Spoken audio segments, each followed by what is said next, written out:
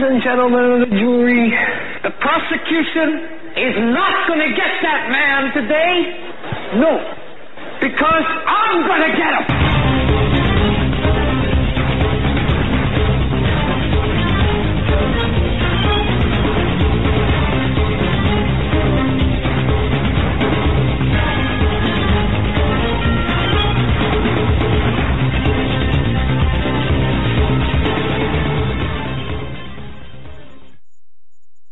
Hagmann Report. It is Tuesday, June 12th, 2018. I'm leaning into the microphone. I actually moved the microphone. I'm sorry. I apologize for that appearance here. I have to move my chair and move the microphone. Welcome to the show today. The Hagmann Report, of course. Doug and Joe Hagmann, something I like to call America's premier father-son investigative reporting team. I want to start off the show. I want to let you know we got a great show planned, a great show lined up for you today. The second hour. Oh my goodness. A guy that I've been reading, watching, following. Joe and I have been, really, we think a lot of him. Robert Spencer from Jihad Watch. So, I just want to let everyone know, alright? Go ahead and email CARE, Nihad Awad, let them know, and Right Wing Watch, let them know that Robert Spencer is going to be on. It's going to happen anyway. We're ready for it. Robert Spencer from Jihad Watch is going to be on. It's going to be a fantastic segment, and of course, followed by Stan Dale. But he has a new book that we're going to be talking about. Spencer does. Yes, he does. As a matter of fact, you need to read the book. In fact, is it out yet, or I don't know? Is it publicly made available? We're going to have to ask him. We're going to have to ask him when he comes on. All right, but Jihad Watch is Robert Spencer's organization. Like I said, just make sure that your friends, the people who are listening and transcribing the show, make sure that CARE's tuned in. CARE, of course, the unindicted co-conspirator of the Holy Land Foundation trial. We want to make sure that we remind people of that. But I want to thank all of the people who are hanging with us and supporting us and are part of a program. You know, I had some time here in the last week or so to really take inventory, to take stock of what we are doing. And collectively, individually here, John, Eric, Jackie, Joe, myself. And, sometimes the question becomes, are we making a difference? And I know that almost sounds a little bit self-serving in a way. Are we making a difference? You might say, well, geez. Yeah, of course you are.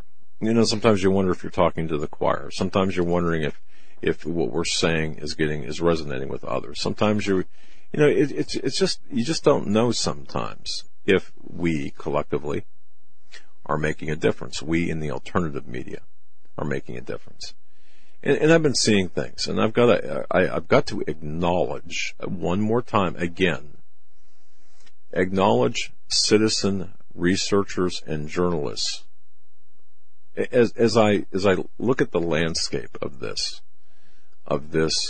interesting dynamic of the internet, I want to acknowledge citizen researchers and citizen journalists, for example. I'd like to include us in that category, the op-ed, editorialized news analysis. But then you've got people, again, Tracy Beans, for example, incredible investigative results. The way she looks at various, takes apart, dissects various things. Honeybee. Melissa Zachariah. Kids, Inc., the documentary that she's filming and putting together along with Anthony and Heather. It's amazing. The quality. 10 years ago, you would not see this. 15, 20 years ago, it would be unheard of. As a matter of fact, there was an episode, now don't yell at me, Married with Children. You remember that show, very objectionable show on Fox. And one of the episodes was when the Bundys, the characters there, bought a computer. Al Bundy bought a computer, and it was like $3,000. And they described it as they were bringing it in the door: 7 megabyte of RAM, or 40 megabyte of RAM, 3200 baud modem, VGA monitor, 7 megabyte of RAM. It's a workhorse of computers. And you look back at something like that, you look at what's going on today. Look how far we've come in just this short period of time. And I'm talking within the last couple of decades. Now, overlap that with the citizen. Well, why did I mention that? Well, look at the quality of work being performed by citizen journalists.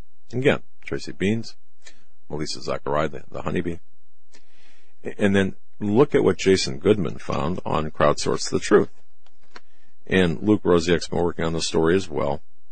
But Crowdsource the Truth, Jason Goodman, finds Imran Awan working for the very law firm that defended the Clintons, or is defending him as well in his criminal suit as a receptionist. I have the paper right here, and of course I've got numerous pages here. But think about that. How weird is that? Now, you don't see CBS, NBC, ABC covering that, nor would you expect them to cover that. But look at, for example, the quality of the investigative work product of Jason Goodman, of Crowdsource the Truth, finding this out. Actually doing a 60 Minutes kind of approach, going to the door, getting an attorney to answer the door. It's a marvelous piece of video. And it adds to the timeline and bits and pieces of information as to what we're seeing. So we owe these people a debt of gratitude for informing us of really what the media should be informing us, but they're not. InfoWars, blazing the regardless of what you think of the personalities, and we've got to put the personalities aside. You've got to put the egos aside. Look at the investigative work product. Look at the final product. Look at the trails blazed by, for example, Alex Jones and InfoWars. I marvel at that. He's been in the trenches for a couple of decades. Steve Quayle, Ted Brower, coming out of retirement to address various issues. Peter Chauka, been in this 50 years. So to answer my question, I suppose, we are making a difference. You're making a difference. You're making a difference because you're taking this information, whether it's a thread, and you know how much I hate Twitter threads, right? But I do. Write an article. Not Tracy, but she can get away with it. But an article is easier to read. But you're taking this information and you're forwarding this to people and red pilling people yourselves. How great is that? And we are winning the information war. So I want to congratulate all of the people out there who are actively doing this. Captain Roy D. We've had him on the program. Captain Roy D. from Reddit. Look at his research. Sundance from Conservative Treehouse. The Gateway Pundit, Jim and Joe Hoft, who John's been able to get on our program.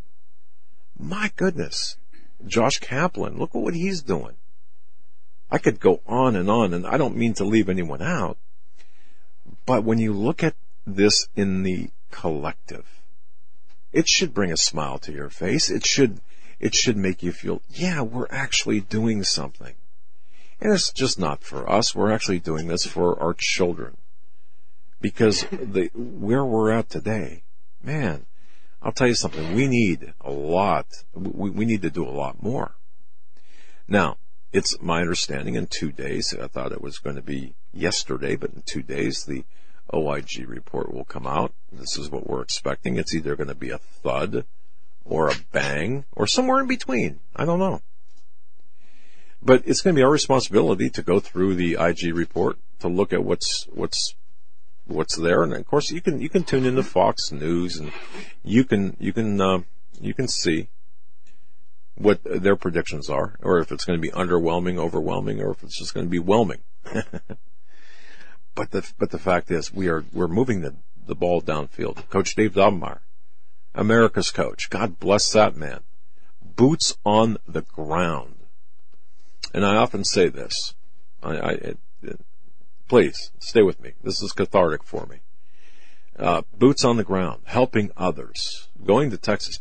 You don't see the detractors. You don't see people from Right Wing Watch. At least I don't. Maybe, hey, correct me if I'm wrong. But you don't see them out there dishing out food, serving people, handing out Bibles, handing out, building houses, rebuilding houses in hurricane-ravaged areas of the United States. You don't see anyone else, or very few, standing up for family rights, for family values. Coach Dave Daubenmire, boots on the ground. Russ Dizdar, ride with him for a day. That'll curl your toes, let me tell you. Where he goes. People like that. So we are making a difference collectively. And the reason I said that, the reason I laid this foundation, and again, if I left anyone out, I don't mean to, because there are so many great people who are with us, who are beside us. You're part of it. If you're tuned into this program, whether it's audio or video, you're part of this. And we have to stand together. And it makes me happy to think that, yeah, you know what? We are part of this. We are part of fighting the battle against the democratic socialists who want to turn this country into a communist utopia in the larger sense. And then in the smaller sense, if you would call it that, attempting to take down a president, take down the nation, to reverse the vote, to redo the 2016 election, even today, through the Mueller probe and what have you. The reason I laid all this foundation down is because there's the blacker side to this. Where there is progress, there will be hatred. Where there is forward advancement, there will be blowback. And where there is some truth, sadly, there will be infused in that bits of disinformation. I said all that to say this. We had a situation, and we still do have a situation. We know, you know, we know, having investigated Pedogate and Pizzagate. Pizzagate is real. It's just not real in the sense that the mainstream media, the captured corporate mass media, the mockingbird media, the yellow journalism media, it's just not real in the fashion that they are explaining it to you.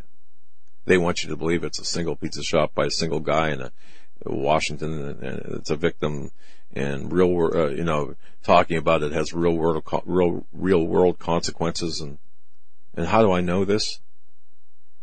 I'll just go to be personal here. I know this because I read it in court documents. Well, what court documents, you might ask? The ones that are being served on me. This is not about me. This is about all of us.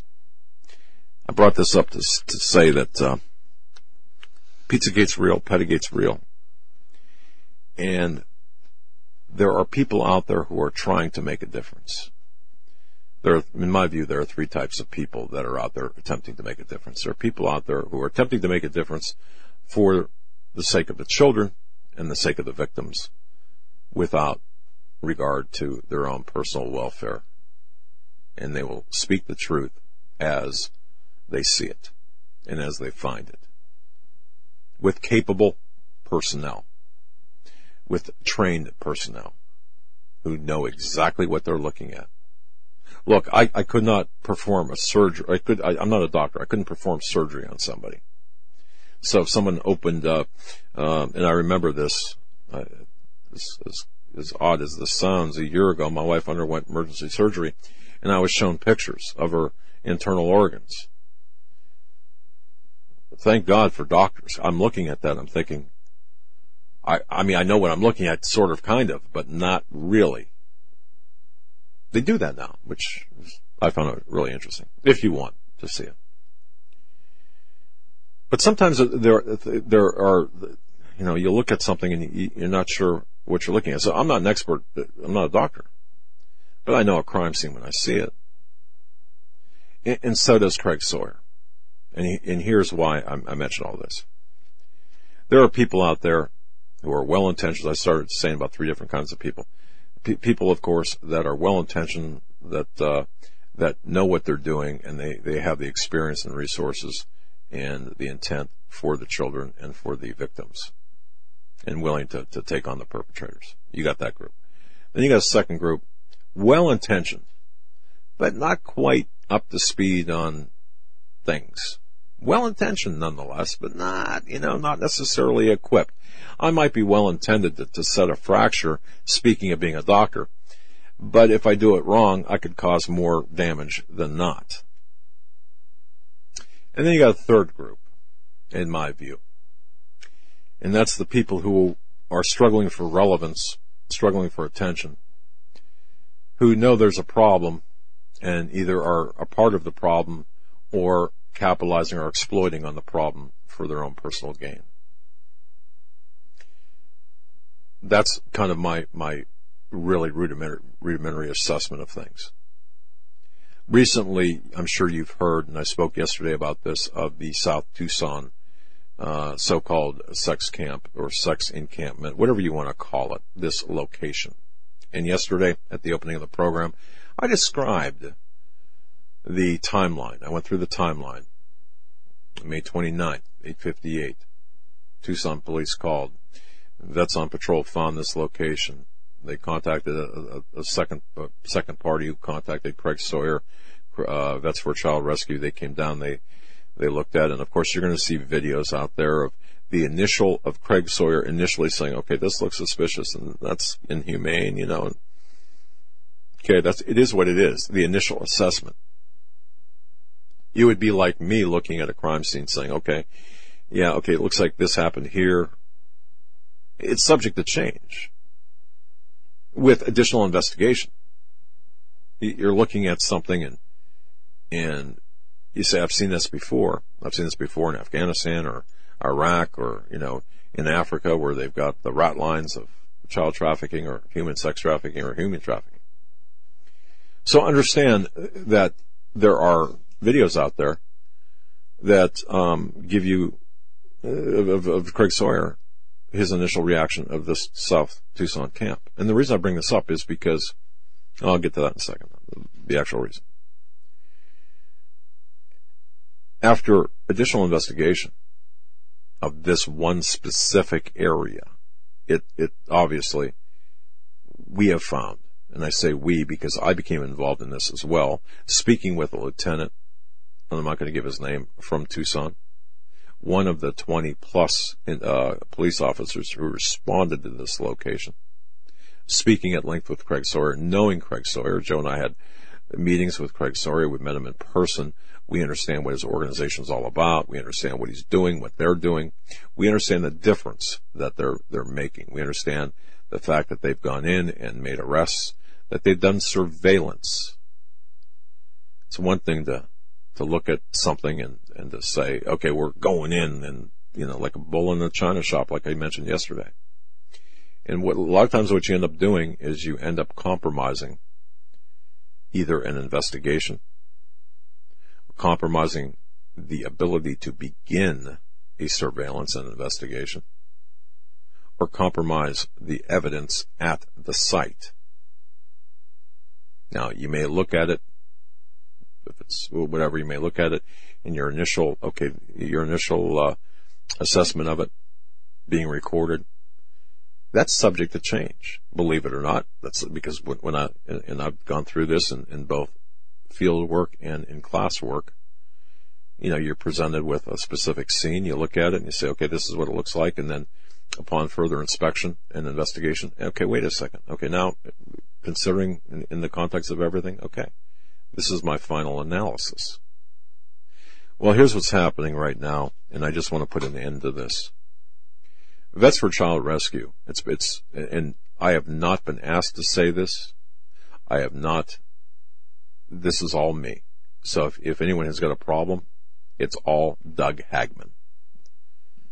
You can send your nasty emails to me and such. But after looking at the situation in South Tucson, it's my particular view that was mishandled from day one. I think that Craig Sawyer was thrown into a situation that perhaps he, after further analysis, he said, wait a minute, things aren't adding up here. That's pretty much what I believe. And it's unfortunate to me because you've got a number of people on social networking who are accusing Craig Sawyer and Vets for Child Rescue of covering something up, when in fact that's the furthest thing from the truth. I just want to lay this out the last time I'm going to talk about this, unless there's something new about this. The situation in South Tucson. Craig Sawyer was called in. He looked at it. He spoke with the police. Yeah, there were some problems but I'm not going to get into that. It could have been at one point used for something nefarious, certainly after the initial finding and trampling and everything, of the site. Certainly not anymore. Prior to Mr. Sawyer's arrival, the possibility for conducting any covert operational surveillance had been long gone, long destroyed. Again, well-intentioned or not. I'm not blaming anyone. Just telling you the facts. But where the problem exists right now, in my view, is you've got people on social networking, people with YouTube channels who have never spoken to Craig Sawyer, who've never spoken to the investigative officers of the Tucson Police Department, who have never spoken to the principals involved in this, who are shooting their mouths off, and they're dragging through the mud. Vets for Child Rescue. Craig Sawyer saying that he's part of the problem. He's trying to cover things up, when in fact that's not true. And as I look at this, remember the compliment I said to all of you citizen journalists and researchers out there. You do a great job. But when faced with something like this, please understand there are a number of issues that I know you don't know. I know you don't know because I didn't know them until I knew them. And it takes a while to dig. And I want to give a special thank you to Melissa Honeybee. But there are some problems there. What this does by these accusations and dragging Craig through the mud and Vets for Child Rescue through the mud and saying that he's part of the problem, covering things up, when it's the furthest thing from the truth. What that does is cause unnecessary division. Now, you might not like me saying this or spend so much time on this, but I think it's important because the only thing we've got right now is each other to depend on, to rely upon. We don't need egos. We don't need people looking for fame. We don't need people looking for FaceTime and a camera. We don't need keyboard warriors. We need people out there like Coach Dave Dobmar and like Craig Sawyer to go out there and to really hit it hard. Craig Sawyer is making a difference. I wish I could tell you what I know now with Vets for Child Rescue. I can't because I would compromise ongoing investigations. But he's a real deal, and I ask that you trust me enough to understand what I'm saying. So if you look at a Facebook post or a Twitter post or a social networking post that contains accusations that's Craig Sawyer or Vets for Child Rescue are covering things up, that's the furthest thing from the truth. They are one stand-up organization that I would bet everything I own. I would put everything I own to back that organization. And I feel bad that people have really taken and really besmirched the name of Craig Sawyer and Vets for Child Rescue. And I ask that you take a look at this and take a look inside your heart and ask yourself, do you really know what you think you know? Because I don't think you do. Because if you did, you wouldn't be doing that. And again, no one told me no one said to do this, but I see it hurting the movement. I see it hurting other independent journalists speaking about something you don't know what you're talking about. So I'm asking plainly for unity. I'm asking for all of us to work together. I'm asking for all of us to leave our egos at the door and if you don't know for sure, don't think you know what you think you know. I mean, don't go with what you think you know. Verify it. That's for child rescue is unnecessarily being drugged through the mud. That's not okay with me. Craig Sawyer's being drugged through the mud. That's not okay with me. Because that's hurting an organization. That's an A+ organization that's doing more good than any one organization I've seen ever do for the victims of child sex trafficking and bringing down the perpetrators. Folks, that's from the heart, not scripted. And I just wanted to make that my opening statement. And I thank you for listening. And to all the citizen investigative journalists out there, thank you for what you do. Thank you for being on our team. And thank you for allowing us to be on your team. Very well said. When we come back, we are going to cover some news, some of the response to the Trump-North Korea summit, the media response, as well as others. And we're going to talk about what this means moving forward, if anything, here on this Tuesday edition of the Hagmann Report. So don't go anywhere. We will be right back.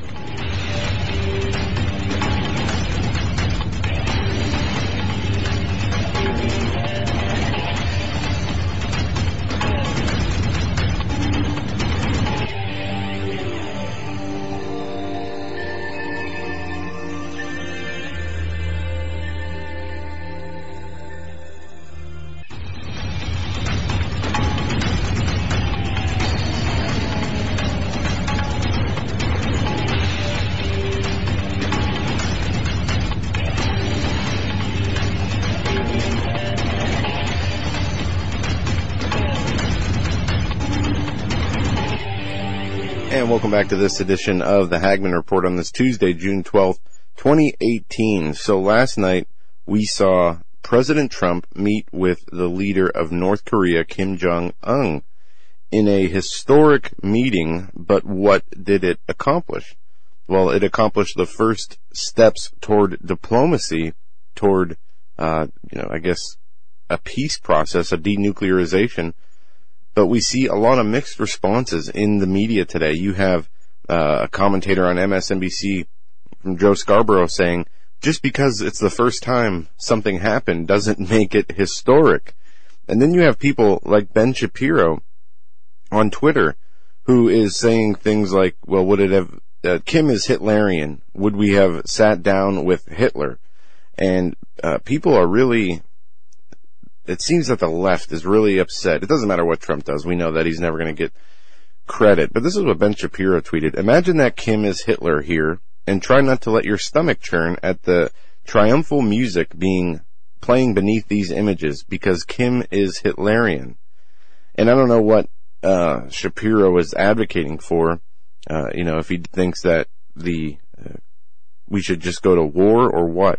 But there seems to be a lot of disconnect in on the left and the media on the left with this whole meeting. Now, one of the big things about this that's not being addressed is the human rights abuses that North Korea inflicts on its people.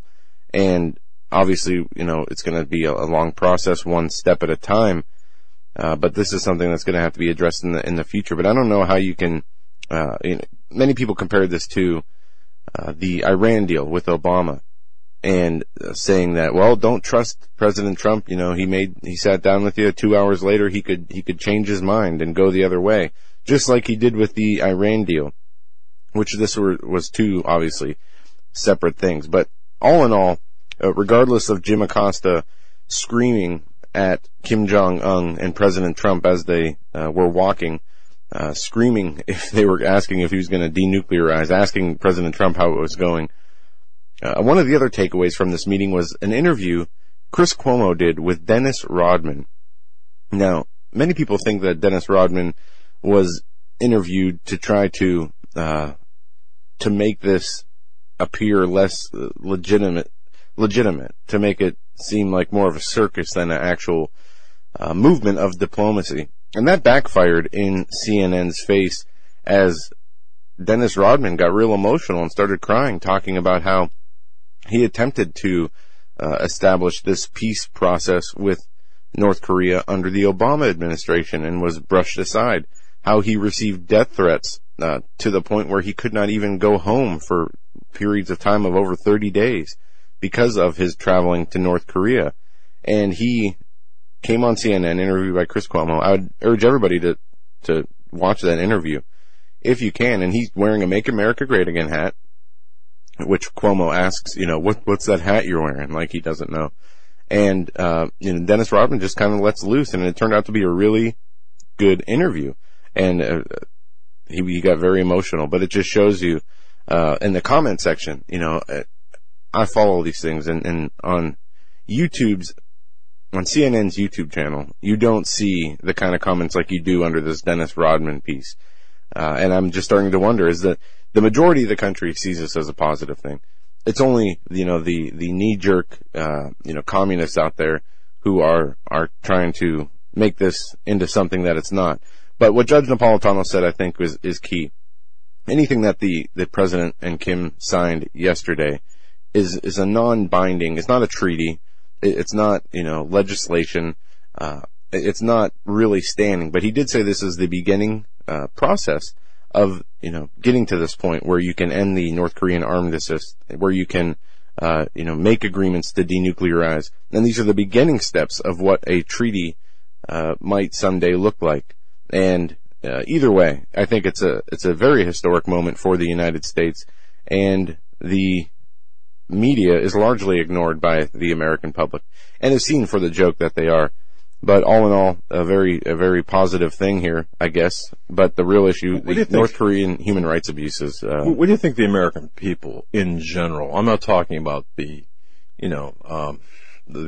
snowflake people, but what do you think the majority of the American people, or the bulk of the American people, think about this? I'm just curious as to what you believe. 6 months ago, I haven't really read the comments. 6 months ago, we were looking at Kim Jong-un threatening to launch missiles at Guam and Hawaii and Alaska, launching missiles over Japan, and the threat of war was really front and center. You remember the people who have the doomsday clock were moving the minutes closer to midnight, right, based on this whole situation. And now it seems that the tension is gone. It seems like both sides are willing to do a few things to make this relationship work. One example of that is President Trump saying he would end the military exercises off the coast with South Korea, which took many by surprise, but showing that the U.S. is willing to make efforts to make this work. I think the American people are very pleased that this is not another war, and not another undeclared war, and that this has not turned into some, international fiasco or conflict, and that it can be resolved. I think the face-to-face aspect, I think, improves the chances of a peaceful resolution as opposed to not meeting face-to-face. Right, That's absolutely. All. And when you see headlines like this, I do trust him. Many people are blasting the president saying, oh, how can you trust this murderer, this dictator? I understand why Trump says the things. He's trying to build a relationship. He's trying to build rapport with this man. I don't believe he actually trusts him. No, I don't either. But he is taking those steps to make it seem as such, to make him feel comfortable. And what will be interesting to see is, I said this earlier on the Daily Show, from the administration, what people inside the Trump administration are we going to see trying to sabotage this? Kind of like what we saw Bolton and Giuliani do, whether knowingly or unknowingly, before the summit. Who's going to be the one to, come out and say something like John Bolton said before the summit? Well, we're going to go with the Libyan model of peace in North Korea. That's what my eyes are really on. Not what so much the media says, but it's a win. And I think, the two big takeaways for me today was Rodman. One was Dennis Rodman, saying how basically this could have been Obama's legacy. This could have been an accomplishment of the Obama administration. And not only did he not take it seriously, he brushed Dennis Rodman aside and didn't even listen to him. But this how many changed. administrations could it have been? I mean, you're talking Bush as well. You're talking both Bushes with the previous leadership of North Korea. But yeah, you're right. I didn't mean to interrupt you, but one announcement. I just want to say this. My apologies. My morning show is not there. I had technical issues this morning. I should have put something up on the website. I apologize. The Doug Hagmann Radio Show doesn't exist for this morning. Interestingly, it's hard recorded, but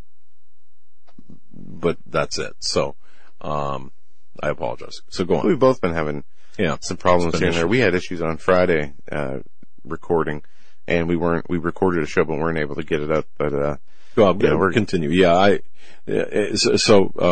Continue, folks. Thank you for your support and continuing to support us. We are making improvements. But yeah, Joe, I didn't mean to interrupt there, but when you mentioned the Daily Show, I forgot, and I wanted to make sure people knew. I don't know what else there is to say on the North Korean issue. I mean, it's a complete 180 from what we have seen just 6 months ago, when you had the president tweeting about bringing fire and fury to North Korea, where you had Kim Jong-un launching missiles over the island of Japan.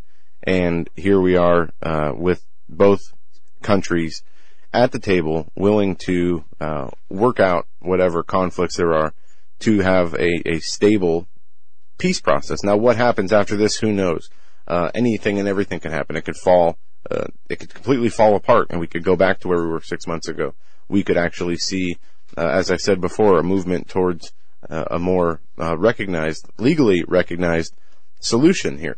And either way, we don't know what that holds, but sure enough, the president putting another notch in his belt, another accomplishment, another win, at least for the time being, and keeping up with promises that he said he would keep up with. But again, the media is going to be the media. The left is going to be the left, detached from reality with the Trump derangement syndrome. And I heard Sebastian Gorka on the way into the studio on Sean Hannity, and he did a really good job explaining the Trump derangement syndrome that we see in the news today, and how hypocritical they are, and the double standards. And we point those out every day, so we don't have to go into that today. But the second thing, as I said, the first thing was Dennis Rodman and his involvement and reaction to this. The second thing, as I said earlier, was Jim Acosta. And it appears that Jim Acosta's, grandstanding and egomania is not, just for the White House press briefing in the White House lawn. This apparently extends no matter where he goes. I mean, what kind of an embarrassment would go to this meeting and start yelling from the press, the galley of people who are there, in the press, and start screaming at these people? I don't even think Kim Jong-un speaks English, and Jim Acosta sitting there yelling at him, asking him questions as he's walking and speaking privately with the president. Very disrespectful, and I think the world media, anybody who saw that, is really laughing at Jim Acosta, but it just shows his true colors. And again, I mean, what can you say negative about what the president has been able to do with North Korea? You can go to newsbusters.org or Real Clear Politics for examples of that. Now, I guess on to other news. There were some interesting comments that Lindsey Graham made. Before you go past that, just notice the lack of civility. In the lack of respect. Can you imagine, though, Joe? Can you imagine Obama being treated by the press in the fashion that President Donald J. Trump is being treated? They would have removed him from the press corps. They would have removed anybody who made issues or problems like that, or put the administration in an embarrassing position, or didn't look, whatever it was. They would have changed the personnel. But what does CNN do? They double down. They make him the White House correspondent, the main White House correspondent in affairs, both domestic and international. And and I just want to myself double down here, because what we're seeing is, you're seeing what once was a very respectful environment, where you wouldn't shout at the president, you wouldn't shout at the president's press secretary. The press has lost the respect. They have no respect for the office. They have no respect for the institution. They have contempt for the institution as well as the person. And I think that's gone on the social media. And have you noticed the more contempt, the more democratic socialist contempt that's shown, for example, on Twitter, that's permitted. But the contempt against abortion, for example, or infanticide, that's not tolerated. The contempt against biblical marriage and Christian marriage, nuclear family, that's okay on social media. But the contempt for the perversions of the same won't be tolerated. And it's the very people who talk about the intolerance of the right are the purveyors of the intolerance of the democratic socialists. And I just find it, whether it's the press corps, the fake news, or the person sitting across from you, maybe at the Thanksgiving dinner or the barbecue table, that's a Hillary supporter, Sanders supporter, or just a plain leftist ideologue. The decorum is gone, as the rules have gone. So I wanted to throw that in there. No, and that's very true.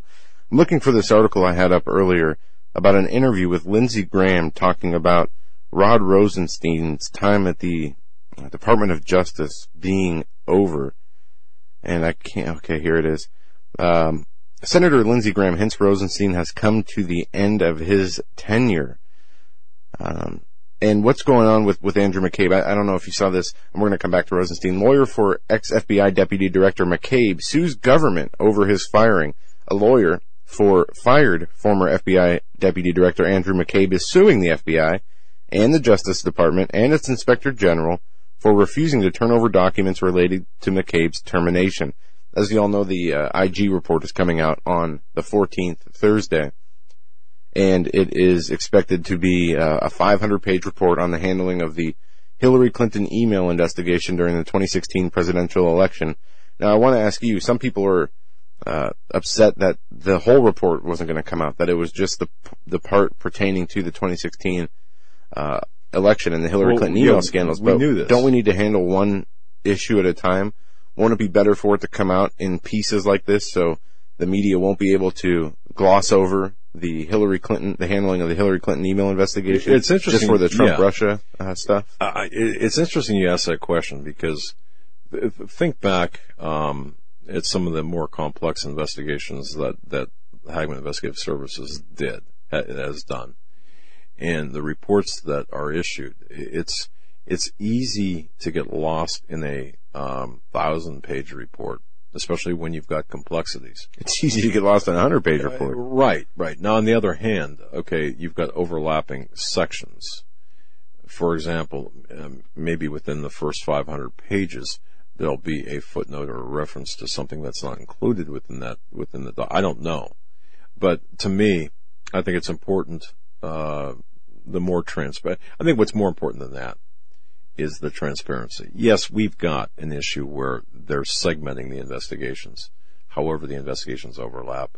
I wonder how much is going to be redacted. I wonder how much is going to be changed.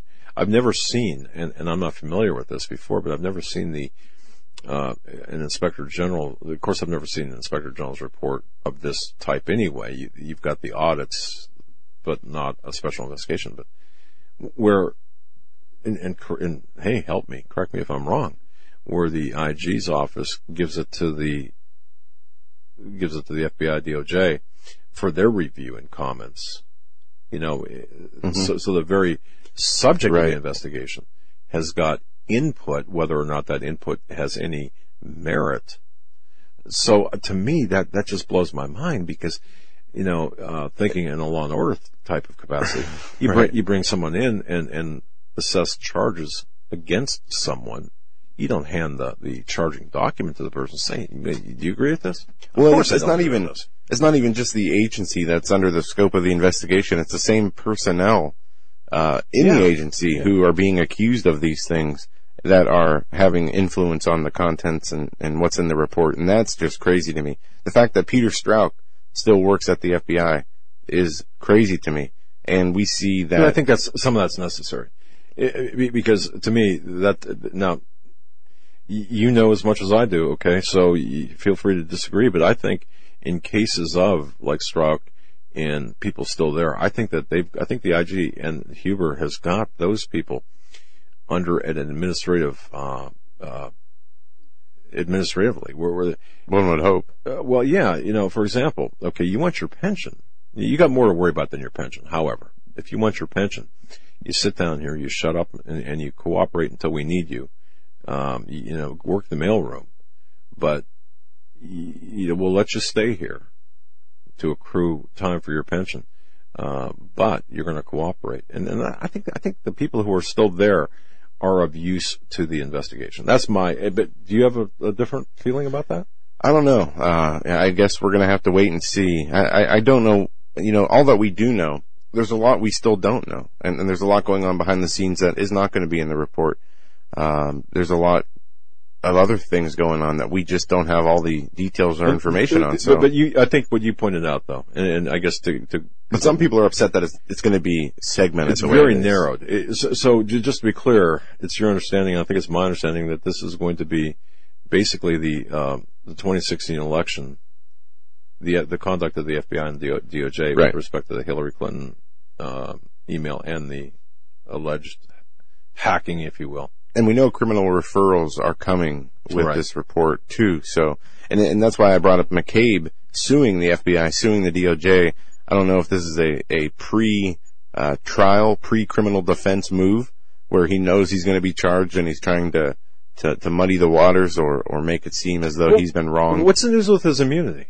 Because he's asked for criminal immunity. Yeah, he has asked for immunity. I don't know. That's not mentioned in here, at least from what I've seen. They say how McCabe and his family have been stripped of their health care benefits and his delayed ability to collect a federal pension.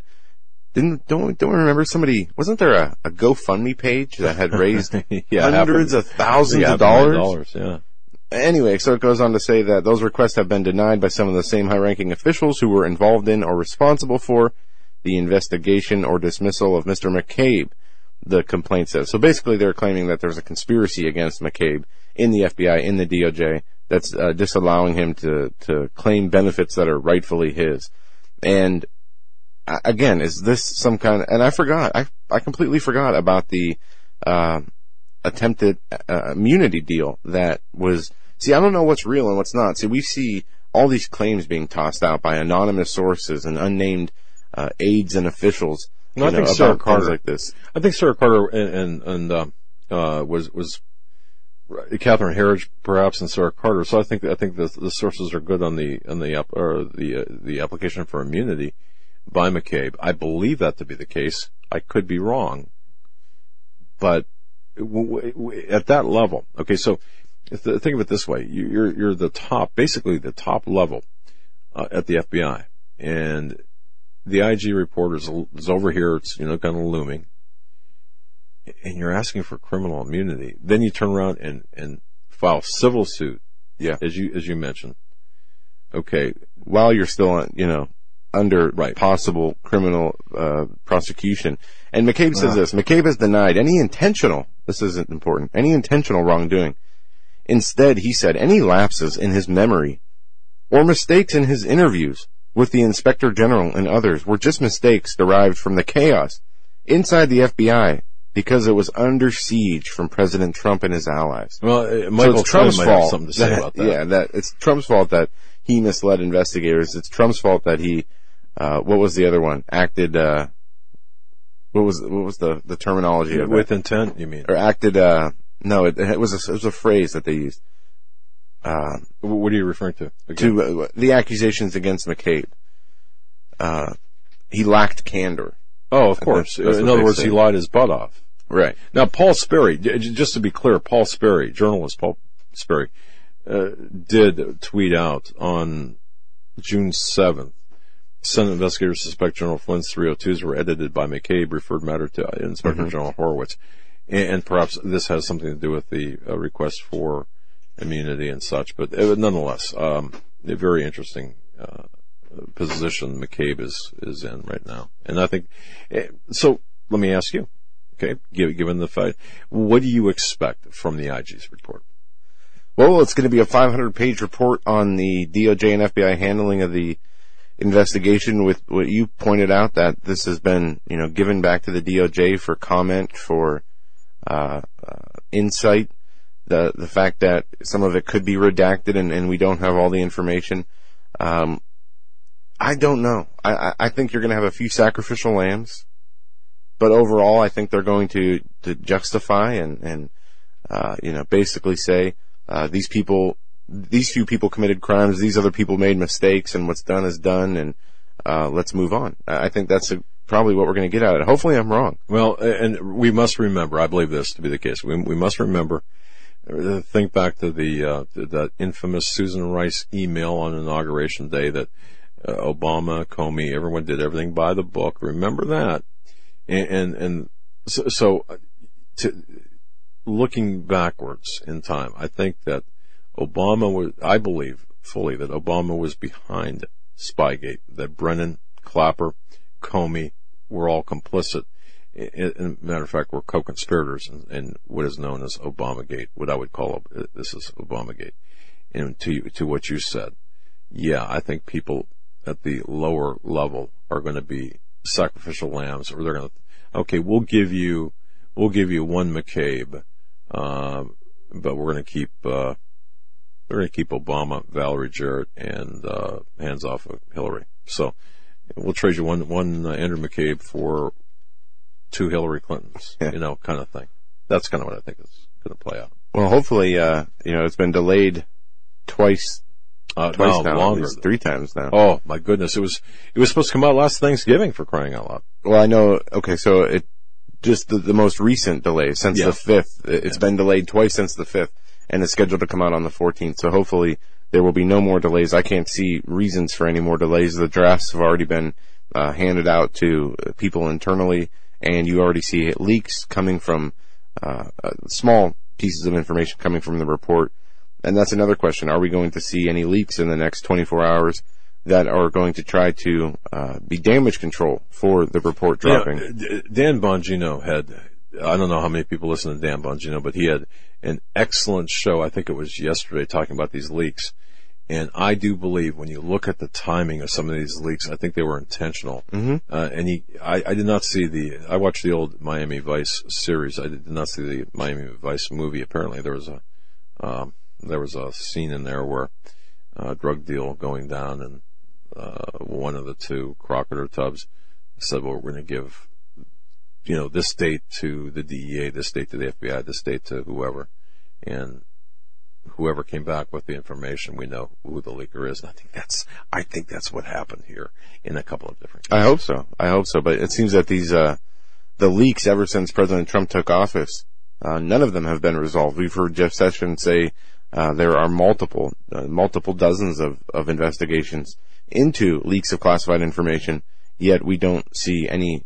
I think there's one case where a former official in the Obama administration that was a holdover, a carryover, is being charged with leaking. But other than that, we haven't seen any action or any, at least prosecutions or charges in these multiple leaker cases. I think Jeff Sessions a few months ago said there was 23, 29.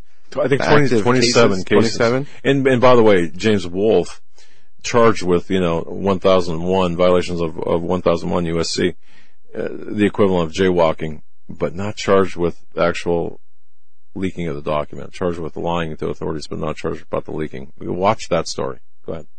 All right. When we come back, we're going to be joined by Robert Spencer of Jihad Watch, and he's going to be on with us for a full hour via video, so you're not going to want to miss this next segment. It's going to be really good. We're going to talk about his new book and a whole bunch of other stuff right after this break. Don't go anywhere.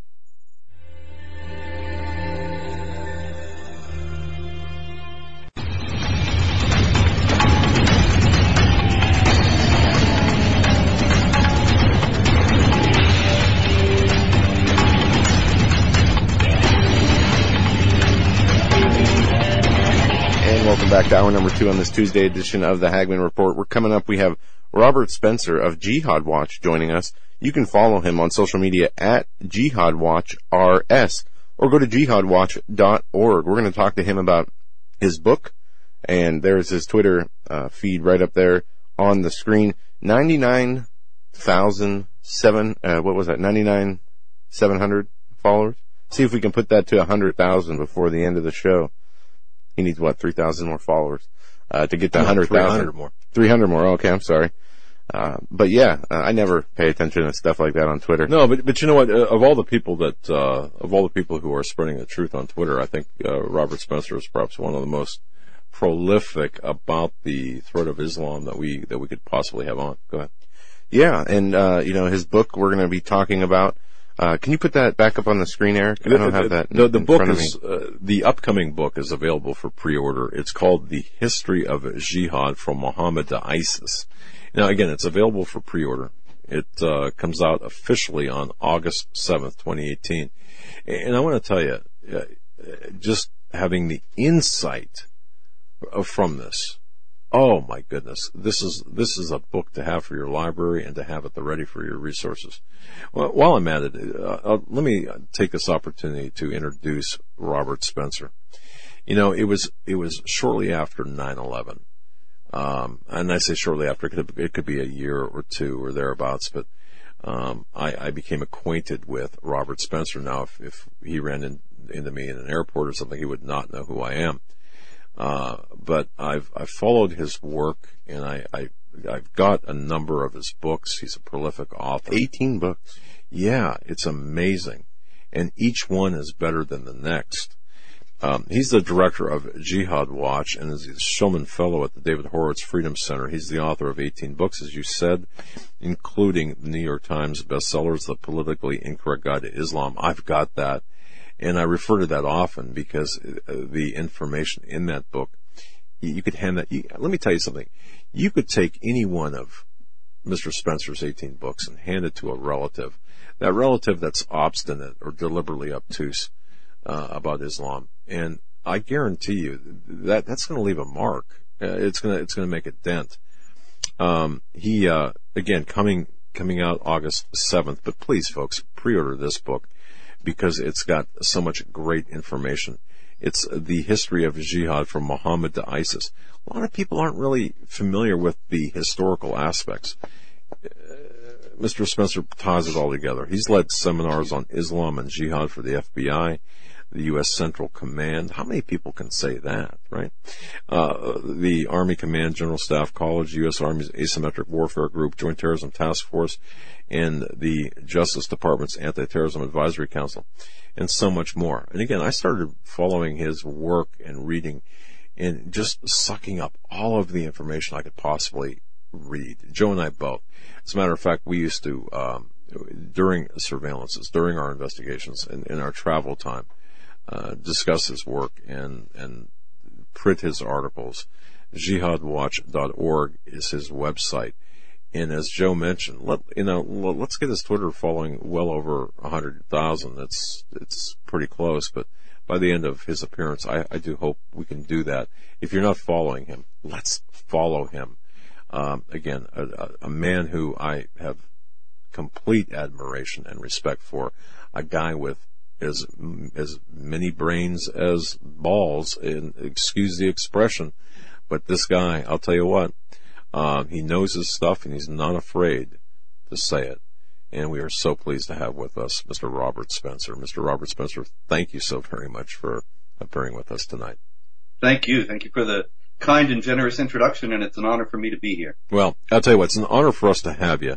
The introduction is well-deserved. We've been following your work for quite some time, and you've made such a difference, in my view.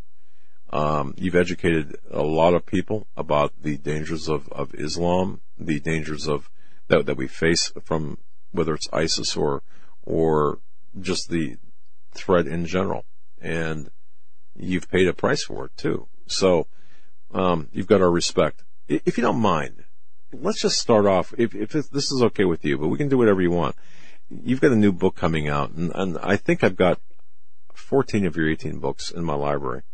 But the one coming up next, I'm most excited about, The History of Jihad from Muhammad to ISIS. That I'm really excited about, and I think every person should grab a hold of that book. That's going to be available August 7th. Can we talk about that?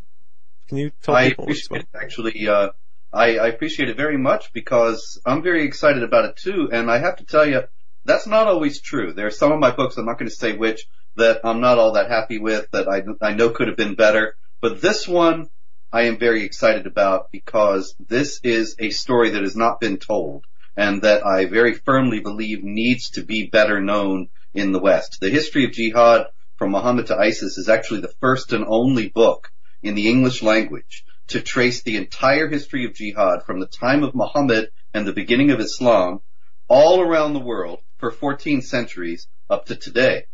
There have been books that are histories of jihad against Europe, but there is no other book that also covers the jihad against India, which was more devastating than any other place. And jihad in Africa, jihad all around the world. And why is this so important? I'll tell you. I think this is the completion and the culmination of all the work that I've been trying to do for well over 2 decades to alert people to the nature and magnitude of the jihad threat. That's because, you know, I wrote, for example, a book on the Quran, The Complete Infidel's Guide to the Quran. And I think people like you and people who are, other people who are informed about these issues, they know now. They're very familiar with the idea that there are problematic aspects of the Quran. And I wrote a biography of Muhammad from the earliest Muslim sources, The Truth About Muhammad. And I think also informed people are aware now that there are very problematic aspects of Muhammad's career. But there's still a lot of persistent historical myths that people have. They think, well, yes, these things are in the Quran, but of course there were times of tolerance and peace. Muslim Spain was a paradise of multiculturalism, and there were other times when there was peace and mutual respect between Muslims and Jews and Christians. And so really we can just work toward another historical occasion like that. This book shows that those things are historical myths, that jihad has always been in Islam, that it's always been warfare against unbelievers, that warfare has been consistent throughout Islamic history. Everywhere Muslims have gone, everywhere in the world, at every time, there has been jihad, and it always operates according to the same principles that are delineated in the Islamic texts. And so the question, after you read this book, I think that the primary question is, why do we think we're going to be different? Why do we think that this thing that has happened everywhere in the world for 14 centuries is somehow not going to happen in the United States? And we can admit mass numbers of Muslims, and there's not going to be any problem at any time. Good points. And you mentioned the India, the jihad against India. A lot of people really are historically challenged, I believe, and that's so critical, a critical component. By the way, in my view, in your work, I don't think people know of what happened in India, and that if they do, if this book becomes widely known and people start to realize just what happened there and how consistent it is with what happened in Europe, and there's so many details that are so telling. Like, for example, there was a Sultan, Akbar the Great. He was the leader of the Mughal Empire in India, and he grew disenchanted with Islam. And when he grew disenchanted with Islam, he suddenly started being kind and gentle to the non-Muslims in India, and abolished the jizya, the tax that the non-Muslims have to pay to the Muslims for the privilege of remaining alive and not being murdered. And he was renowned for his tolerance and peacefulness, but this is only after he left Islam. And his son, Jahangir, was so alarmed that he had the guy who was teaching him and telling him about Islam and leading him away from Islam beheaded, and tried to get his father back into Islam. And when he became the Mughal emperor, he brought it all back in spades. All the persecution, the bloodshed, the destruction of temples, all these things that have characterized the history of Islam in India. These things are well known to people in Asia. But people in the United States don't realize that the Muslims in the United States, now of course there are wonderful people among the Muslims in the United States who have no intention of waging jihad, but those who are knowledgeable, those who are devout, those who are determined are among them, and they believe the same things that Jahangir believed in India, that so many other Muslim leaders have believed throughout history, and have wrought incredible devastation to non-Muslims as a result. Man. Yeah, right on the money, in my view. Aside from the book, on your website, by the way, jihadwatch.org is Robert Spencer's website. Our guest, Robert Spencer, jihadwatch.org, and again, follow him on Twitter. If you're not following him, click the follow button. Let's get it above 100 grand followers, much deserved. But one of the articles, I just wanted to touch on this before my ADD kicks in. Video, why it was so disastrous when Bush said Islam is peace after 9/11. The reason I want to touch this now is I think a lot of people in America today, their knowledge of Islam or their recognition or what they know began on 9/11. Yes. And that's kind of like the starting point. Not understanding the even remembering, of course, what happened in Iran in 79 and, of course, everything that happened throughout the decades subsequent. If you don't mind, what's your take on how things, I don't know, how, you can help me with the question, I guess. 9/11 happened, people all of a sudden, Islam. And then, of course, we had George Bush saying flowery things and really kind of greasing the skids, I believe, for additional terrorism. No doubt about it, yeah. George Bush, when he went into the mosque in Washington, D.C., I believe it was September 17th, 2001, 6 days after 9/11, he's got around him all these Muslim leaders, you may remember. Yep. And among them was Nihad Awad, one of the founders and still the executive director of the Council on American Islamic Relations, which is a Hamas front with links to the Muslim Brotherhood, that is a group that has opposed every counter-terror measure that's ever been implemented anywhere in the United States, that constantly demonizes and vilifies people who are trying to draw attention to this threat. He's got him standing right behind him. He's got Abdurrahman Alamoudi there of the American Muslim Council, which at that time was the leading moderate Muslim organization in the United States and was since shut down. And Alamoudi is now in prison for funding Al-Qaeda. So this is the company that George W. Bush was in. And he says Islam is peace at a time when we'd just been hit by Islamic jihadis. 3,000 people were dead. People didn't know what was going on. They were looking for answers. And George W. Bush immediately misled the American people and deformed our ability to deal with this threat. Because, remember the oldest adage of warfare, right? Know your enemy. You cannot defeat an enemy that you don't understand, much less one that you refuse to understand. And George Bush was effectively announcing that we are going to refuse to understand what happened to us on 9/11. We're not going to study the ideology that motivated the attack. We're not going to try to counter the ideology. My father was with the Voice of America when I was a young man, and he used to take me in there in their offices in Washington, and I was thrilled. I was enthralled. It was all so fascinating, and I was very proud and excited.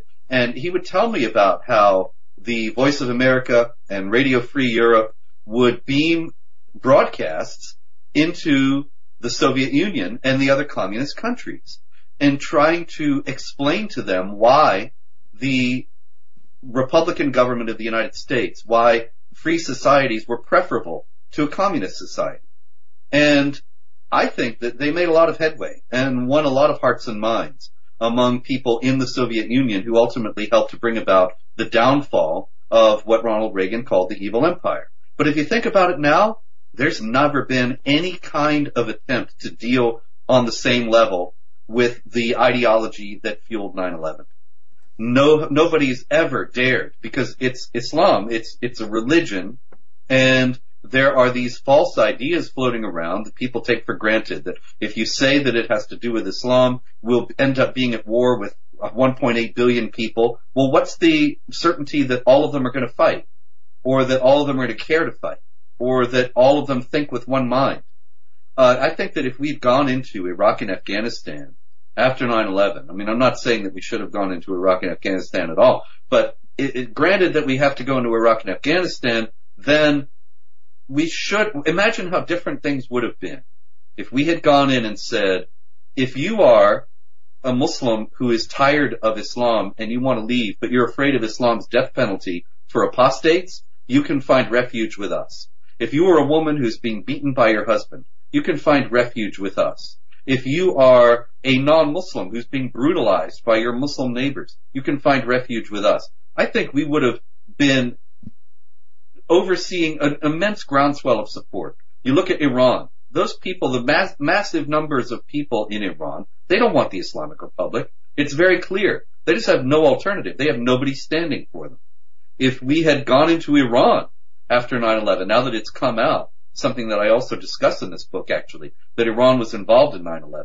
If we had gone into Iran and said, we are going to offer you an alternative to the Islamic Republic, we would have had massive support among the Iranian people. And so George W. Bush prevented all that by saying that Islam is peace and taking the ideology off the table so that we can't know what we're up against. We can't know who hit us or why. We can know who hit us in terms of their names and so on, but not anything about their motivations. And so, as a matter of fact, talking about the history of jihad, when I was writing that book, it really hit me with a wallop, and I hope it will also have the same effect upon the reader. I wrote it in a more or less chronological fashion. I did have to go back and stick some things in, but mostly I wrote it from the 7th century on up to the 21st. And so I remember the day when I started on the 21st and knew that it was going to, of course, chapter 10, the chapter on the 21st century was going to have to start with 9/11. And I went and found Bush's speech at the mosque and quoted it at length. And it hit me with a real wallop, more than it did even at the time.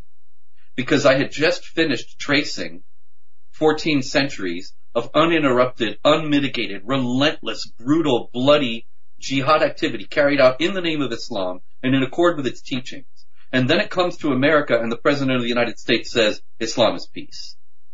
Yeah, it's shocking, In that context, I think it has a particular power. Absolutely it does. And what is it with this mindset, the same mindset you're talking about that George Bush adapted, that we see in Europe? We see this unwillingness to identify Islam for what it is, even going so far as passing laws against those who dare to criticize it.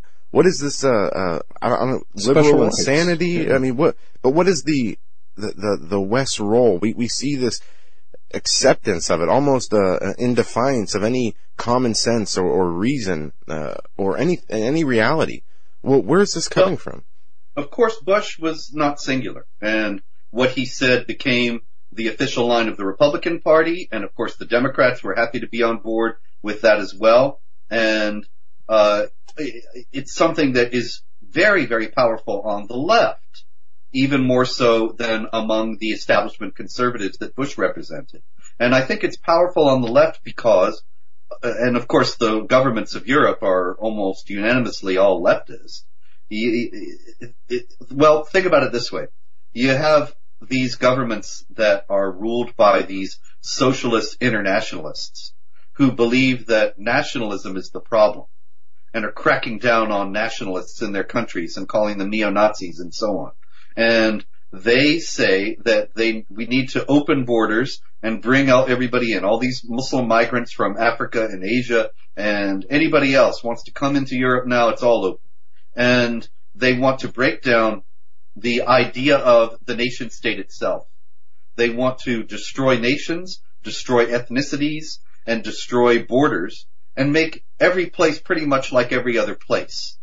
Now, there's a utopian vision at the heart of this, I think, that they believe that if they do this, there will be peace, there will be no more war, because they believe that all wars are based on economic inequalities. And so if Paris and London are pretty much just like Karachi and Dar es Salaam, then there won't be any more need for war. If every place is as poor and squalid and dirty as every other place, then there's no need to fight. And the Islam is peace idea and their relentless attachment to it despite all evidence to the contrary, I think it goes hand in hand with that. Because you have the idea that Islam is peace, and so you keep telling the people that, like Goebbels did, the big lie during Nazi Germany, and you keep repeating it until people start to believe the big lie, and the idea is to break down the resistance. If Islam is peace, then there's no reason to be concerned about these massive numbers of Muslim migrants who are coming into the country. And they want their people to be ignorant and complacent about what's going on. and about the nature of what we're dealing with so that they will accept their socialist internationalist agenda. And I think that that's why ultimately in Europe there's just such institutionalized insanity about this issue. And it seems like a contagion that's moving west, but into the United States. But I kind of wanted to expand, if you don't mind, on that topic.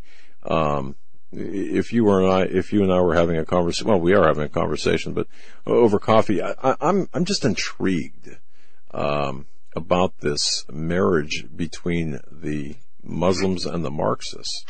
I'm blown away by the fact that you could have this women's march, for example, and then have this Muslim support, Linda Sarsour being a part of this.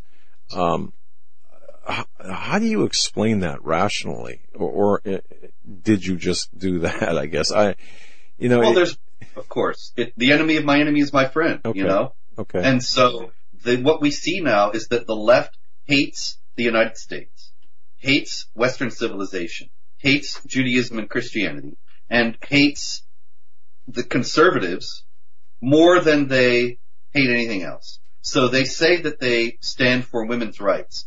And Islam is the most misogynistic system on the planet. But they're okay with Islam because Islam is set against everything else that they hate even more. And that is the Judeo-Christian tradition, the United States, and the West. And so Linda Sarsour, who's wearing the hijab, which is a symbol of the oppression of Muslim women, and which has been the occasion for many Muslim women to be brutalized and even killed for refusing to wear it. And in the Islamic Republic of Iran right now, women are taking it off as a sign of defiance against the Islamic regime and are facing sometimes 10-year prison sentences for doing so. And so it's just the opposite of a feminist thing, the hijab. But Linda Sarsour, the hijab-wearing feminist, is one of the leaders of the Women's March, which shows the Women's March doesn't really care about women. The feminist movement in the West doesn't really care about women. What they care about is destroying the West, destroying Judeo-Christian civilization, destroying the United States of America as its foremost exponent today. And so to that end, they're happy to unite with hijabis like Linda Sarsour and give them great power and influence. And then, who knows, maybe the feminists think that they will be able to ride the tiger and take care of the oppression of Islam after they've destroyed the West. I think they're going to be in for a surprise in that if they get to that point. Same thing, I guess same question about the homosexual agenda teaming up with Islam. We've seen this really weird push lately where you have so many of these pride parades and movements that are propping up Islam as some sort of oppressed kindred, spirit to the homosexual agenda. Especially when many of the Islamic or I'd say all of the Islamic countries look at homosexuality as a sin. How can this be? How can this merger happen? Or is this just delusion? I think it's the same thing, that they have revealed now that they don't really care about what they say they care about. And that is supposedly the equal human rights of homosexuals or whatever. What they care about is destroying the West. And that's what it's about. I tell you, I've encountered this many times. I was speaking at the University of Buffalo, or rather I was being yelled at the University of Buffalo. I stood there for an hour and a half while all the leftists and Muslim students yelled and screamed at me, and then it was time to go. But that's American campuses today. One young man I saw there, he was holding up a sign, and it said, "Queers Against Islamophobia." And so I saw that, and I did speak throughout the whole event. I spoke very softly and was trying to get them to quiet down to hear what I was saying. And actually it worked every now and again. And at one of these points, I opened up a manual of Islamic law that I had with me and started reading about how homosexuals should be put to death in Islamic law. And the whole place went wild. The whole place booed and booed. And it was as if I had written the manual of Islamic law, that I had made that up. And this Muslim guy with the long beard and the kufi and the kaftan, he goes up to the Queers Against Islamophobia fellow and gives him a big hug and says, "This is my best friend." And I think, okay, this is a college, this is a university, and they can't think clearly. Islamic law is not nullified if this one individual is the friend of another individual. Islamic law is still what it is. Homosexuals are still being executed in Iran by the Islamic State, ISIS, and else in Saudi Arabia and elsewhere. And the idea that this is somehow some terrible Islamophobic thing for me to mention, it just shows the madness that prevails on the left today. But that is, I believe, again, at the core of it, it is all about destroying the West. And they're happy to ally with a group that has been set against the West as a mortal enemy for 1,400 years in order to accomplish that goal. Hey, our guest, folks, if you're just joining us right here on the Global Star Radio Network, as well as BTR and YouTube, Robert Spencer, a gentleman I have a lot of respect for, who's got the intellect and the courage to go out and to tell the truth about the threats we face. His new book, available August 7th. I would urge everyone to pre-order it because it is really his magnum opus, as he indicated. The title, of course, is The History of Jihad from Muhammad to ISIS. And again, available August 7th. If you go to jihadwatch.org, there on the right, you can pre-order it. Do so. Get your hard copy. And that's my preference, by the way, and have it waiting for you when it's released. Mr. Spencer, you with your book, with your experience, I mean, we can go in so many different directions. And I want to thank you so much for your gracious gift of time tonight. Thank you. I'm looking at America here in June of 2018. I'm looking at, of course, Europe as well. Looking back at the Obama regime, I don't even want to call it an administration. One of the other questions I really wanted to ask you was how badly have we been infiltrated by the Islamic threat, our government, especially under Obama? How badly has this hurt us, the infiltration into our government? Well, I think it's very bad, but there's no way to know the full extent of it because there's never been an investigation. You may recall, and I talk about this in the history of jihad as well, you may recall back in 2012, then Representative Michelle Bachmann of Minnesota called for an investigation of Muslim Brotherhood infiltration into the U.S. government, and she actually named names. Muhammad Ali Biari, who was in the Department of Homeland Security, and others in high places in the Obama administration, who she said had ties to the Muslim Brotherhood and to other Islamic organizations. As it happened, I know Muhammad Ali Biari. I met him once years ago when I was speaking in Dallas, which is where he is from, or in those environs. And not long after that, or around that time, in any case, whether it was before or after I met him in person, I don't remember, I noted that he was speaking at a conference that was celebrating the great Islamic visionary, the Ayatollah Khomeini. Now, the Ayatollah Khomeini is, of course, the founding figure of the Islamic Republic of Iran. It was a brutal and bloodthirsty regime. He was a brutal and bloodthirsty ruler. And he ruled according to the tenets of Islam. And so for somebody who is supposed to be a moderate Muslim who's in the Department of Homeland Security to be speaking at a conference praising Khomeini, it was a red flag. And Ali Biari waved it away and said, he didn't know. He didn't know that's what the conference was about. And I think that is so ridiculous. It's I see it all over all the time. Yeah. And imagine if I were to speak at a Klan rally. I never would. This is a hypothetical. But imagine if I ended up speaking at a Klan rally and then the Southern Poverty Law Center or somebody started to ask me, why did you speak there? You must be in favor of the Klan. And I would say, no, I didn't know that's what it was. Nobody would believe that. It's absolutely beyond ridiculous. But they actually believed it enough in Ali Biari's case, or Obama didn't care enough in Ali Biari's case to put him in the Department of Homeland Security. So at length, Bachmann is just calling for an investigation of that. And what happened? There was no investigation. Instead, John McCain denounced her on the Senate floor, and there was a chorus of denunciations from other people, from the Muslim Brotherhood Congressman Keith Ellison of Minnesota and others, saying that she was racist, she was bigoted, she was Islamophobic, even for just calling for this investigation. And one of the biggest things that they said was how terrible it was that she had suggested that Huma Abedin, Hillary Clinton's assistant, had connections to the Muslim Brotherhood. Well, you know, this isn't hard. This is a matter of public record. You can find easily the evidence that Huma Abedin's father and mother and brother were all Muslim Brotherhood operatives, and that she herself worked for a Muslim Brotherhood publication, a magazine, for 8 years, and was listed on its masthead.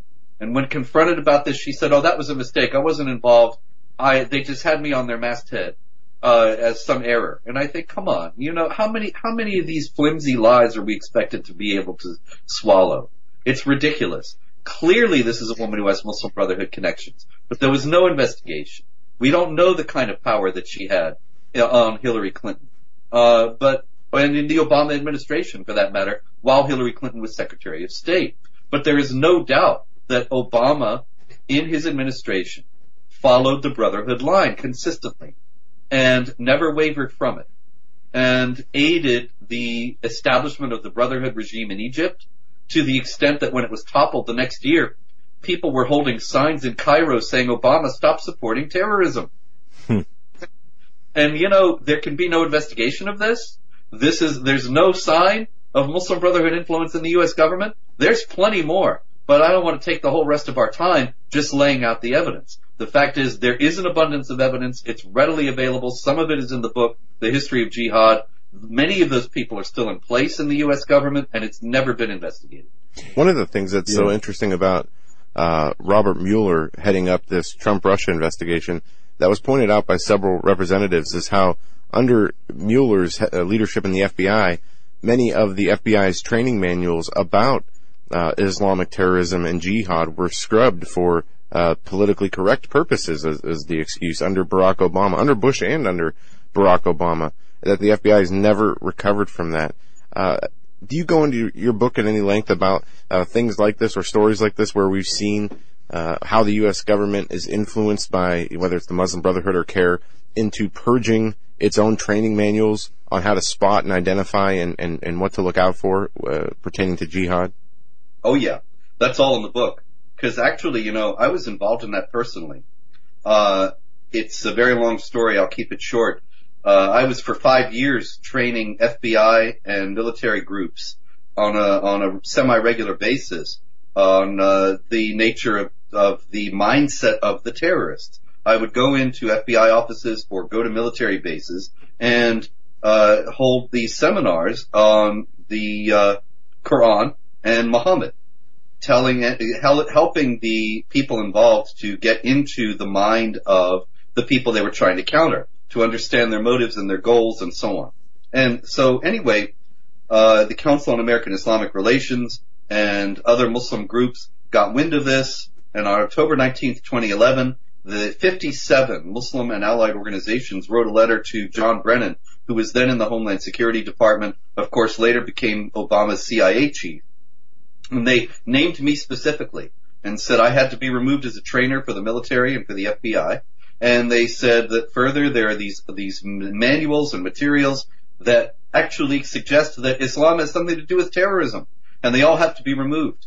And Brennan immediately complied, so that the Obama counterterror program, the national policy for dealing with terrorism from 2011 to 2017, did not make any mention of Islam and jihad in connection with terrorism, and rendered our agents and our military personnel abysmally ignorant about the mindset and the motivating ideology behind jihad terrorism. It's still pretty much like that. Trump has spoken about changing things, but hasn't gotten around to it yet. Very interesting. Wow. Our guest, of course, again, Robert Spencer, jihadwatch.org. Follow him on Twitter. His new book, The History of Jihad from Muhammad to ISIS. It's coming out, it's available right now for pre-order. I would urge everyone to do that. The official release date is August 7th, 2018. One last question before you can talk about anything you really want to talk about. I gotta ask this just for clarification. There's been so many accusations of Islamophobia. especially by CARE and Islamophobia Inc., their series, and so much money being poured into fighting this Islamophobia. But a subset of that, a component of that, of course, is Sharia. My question to you, is Sharia, very simply, is Sharia compatible with our representative republic, our country? No. Thank you. It denies the freedom of speech. It denies the freedom of conscience. It denies equality of rights to women, to non-Muslims, to others. And so how on earth is that compatible with the society that we enjoy under the U.S. Constitution? Exactly. Okay.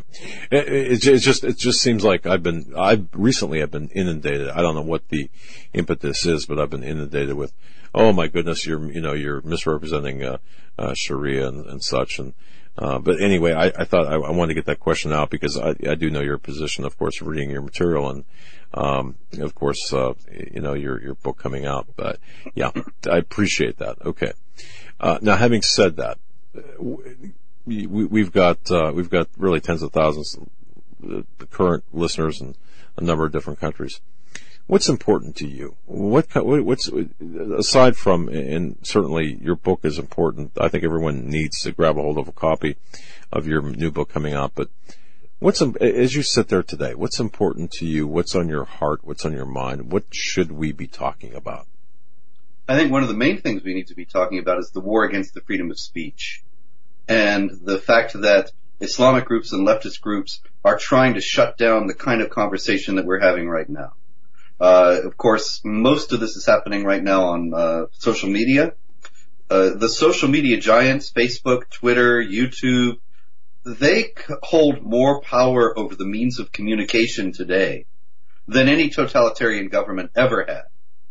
And that's very scary because they're all leftists who want to deplatform people who dissent from the leftist agenda. And they're doing that. You take, for example, in my own experience, and I am not at all singular in this, but in my own experience, my website Jihad Watch for years got about 25,000 referrals from Facebook every day, 20,000 to 25,000. Last February 2017, so it's a year and a half now, it dropped to, in the middle of the month, about February 11th or 12th, I believe it was, one day, it dropped suddenly to 2,000 referrals a day from Facebook. A 90% drop off, if my math is correct. And it has been there ever since, or lower. Facebook found some algorithm, some way to hook off the referrals from Jihad Watch. And we hear that all over the place. And many others, Gateway Pundit. Were you part of the Media Research Center's study on this, where they put the screenshots of the Facebook views and how they all changed pretty much overnight, just like what you're describing? Yeah. And it's a concerted effort. I think what happened was the 2016 election blindsided the left.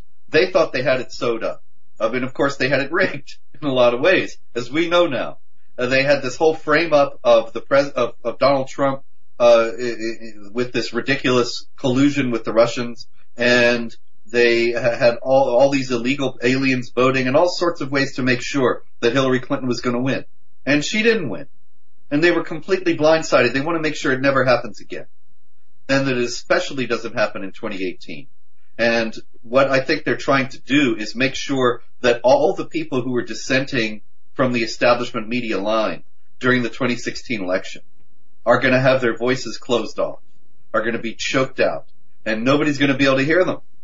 And so that the only people they're going to be able to hear are people like Chris Cuomo, and the Democrats will run the table in the 2018 midterms. And then they'll impeach Trump and remove him, and everything will be great as far as they're concerned. And that's their plan, right? I mean, that's, yeah. Yeah, the 2018 midterms being a testing run for the 2020 elections. And this is where it really gets dicey when you're talking about censoring the political speech, is because you have candidates who use social media to get their points across. President Trump has been one of the biggest users of social media of any politician we've ever seen. And if they are able to start censoring, these candidates' ideologies and opinions and beliefs, just imagine where this can go with only one side of the aisle getting, that fair coverage and the other side being censored. Mr. Spencer, I'm very, very concerned about this. Perhaps this, I had said this about 18 months ago, that censorship to me was one of the most important stories of our time at that time. We're faced with shadow banning. We're faced with demonetization. We're faced with people coming to our sponsors, our network sponsors, and saying that we're hate speech. We're victims of, in my view, lawfare. Where, I can't say any more than that. And it's going to be a lot worse for you, right? I mean, of course, you're being shouted down or disinvited from campuses. You've got people who want to kill you, basically. Well, yeah. I mean, obviously, I was co-organizer and one of the speakers at the Muhammad Art Exhibit and Cartoon Contest in Garland, Texas, in 2015. Of course, Pamela Geller was the principal organizer, and she and I were there when the jihadis came and attacked the event, and of course, then she was attacked after the event by mainstream media types, including people who were supposed to know better, like Bill O'Reilly and Laura Ingraham, saying that she shouldn't have insulted Muhammad, shouldn't insult Islam. The point was to stand up for the freedom of speech and to say, we're not going to accept this bullying. If you're saying you're going to kill people for drawing Muhammad, then we either have to submit to you and say, okay, you can get what you want from us by bullying us, or we have to stand up. So we were trying to stand up. But yeah, they tried to kill us there. I was speaking in Iceland last year, and I was poisoned afterward by a leftist. And of course, the Icelandic police, even though I know who did it, the Icelandic police didn't do a thing, didn't arrest anybody. It's clear that I don't have the right opinions. No, wait a second. Yeah, just for the guy. I just want to revisit this, just for people, because I know I do know the story, but for people who are not familiar with Robert Spencer, here's a guy speaking the truth, poisoned in Iceland. Do you mind elaborating a little bit on that? Yes, sir, that's fine. We had a very good event in Iceland. There were 500 people at our event, and you have to keep that in perspective. There are about 300,000 people in Iceland, and 500 were at our event. That would be like in America with 300 million people if you had an event with 500,000 people. It was massive, and it went very well, and we were all very happy, and we went out to a restaurant afterward, and this gentleman came up to me, and he said, Mr. Spencer, I'm a big fan. Can I shake your hand? And I shook his hand, and he was leaning over the table. It seems clear from what happened afterward that he put something in the drink that I had, so anyway, I started feeling very ill and vomiting and so on, went into the hospital, spent the night in the emergency room there, and that's another story. But in any case, I was able, because Iceland is so small and everybody knows everybody, I was able to find out very quickly who the young man was. And there really isn't any other suspect. It is possible that whoever put the drink together and served us, that it could have been them. And so you're talking about 2 or 3 people total that could have done this. And in any case, I gave the name to the Icelandic police of the young man and all the details, and they had the report from the emergency room with these poisons in my system and so on. And anyway, they didn't do anything. As a matter of fact, it took them 19 days to question the young man. And I think, you can get rid of a lot of evidence in that time. And they never made any arrests, never prosecuted anyone. I think it's because Iceland has a leftist government. This whole incident would have embarrassed them. If I had been Linda Sarsour and been poisoned in Iceland, they would have been right on it. But I don't have the right opinions for them to care. That's an incredible story. And if you don't mind me asking, or if you don't mind telling, what was the poison? What was identified as in your system? It was MDMA, which is ecstasy, and a lot of people laugh when they hear that. That's why I don't usually identify it, because a lot of people, I understand, I don't know anything about it, but a lot of people, they take this for fun. But I had overdose levels, and the overdose levels can be fatal. It involves a racing heartbeat. As a matter of fact, the emergency room doctor was also a leftist who, on his Facebook page, he has all this stuff about how anybody who opposes mass Muslim migration into Europe is a racist and a bigot and all this other nonsense. And he didn't do basic tests and was basically essentially leaving me to die. It wasn't convenient for him to perform his duties as a physician. So I complained to the Icelandic Medical Ethics Board. I had testimony from physicians here who said that this is what you ought to have done in an emergency room with somebody my age coming in with these symptoms. He didn't do any of these things. But here again, the Icelandic Medical Board, they covered for this guy and nothing was done.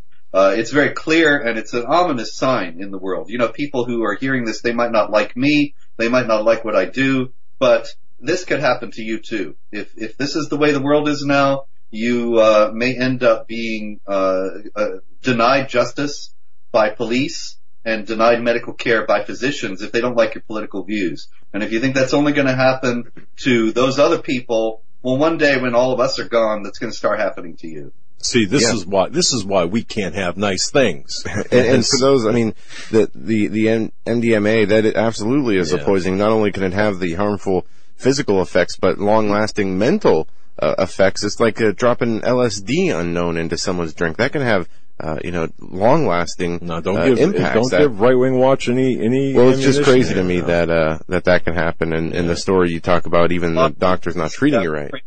For that. I'm sorry, we overtalked you. We didn't mean to do that. I'm sorry. I said a lot of people would say I was crazy long before that.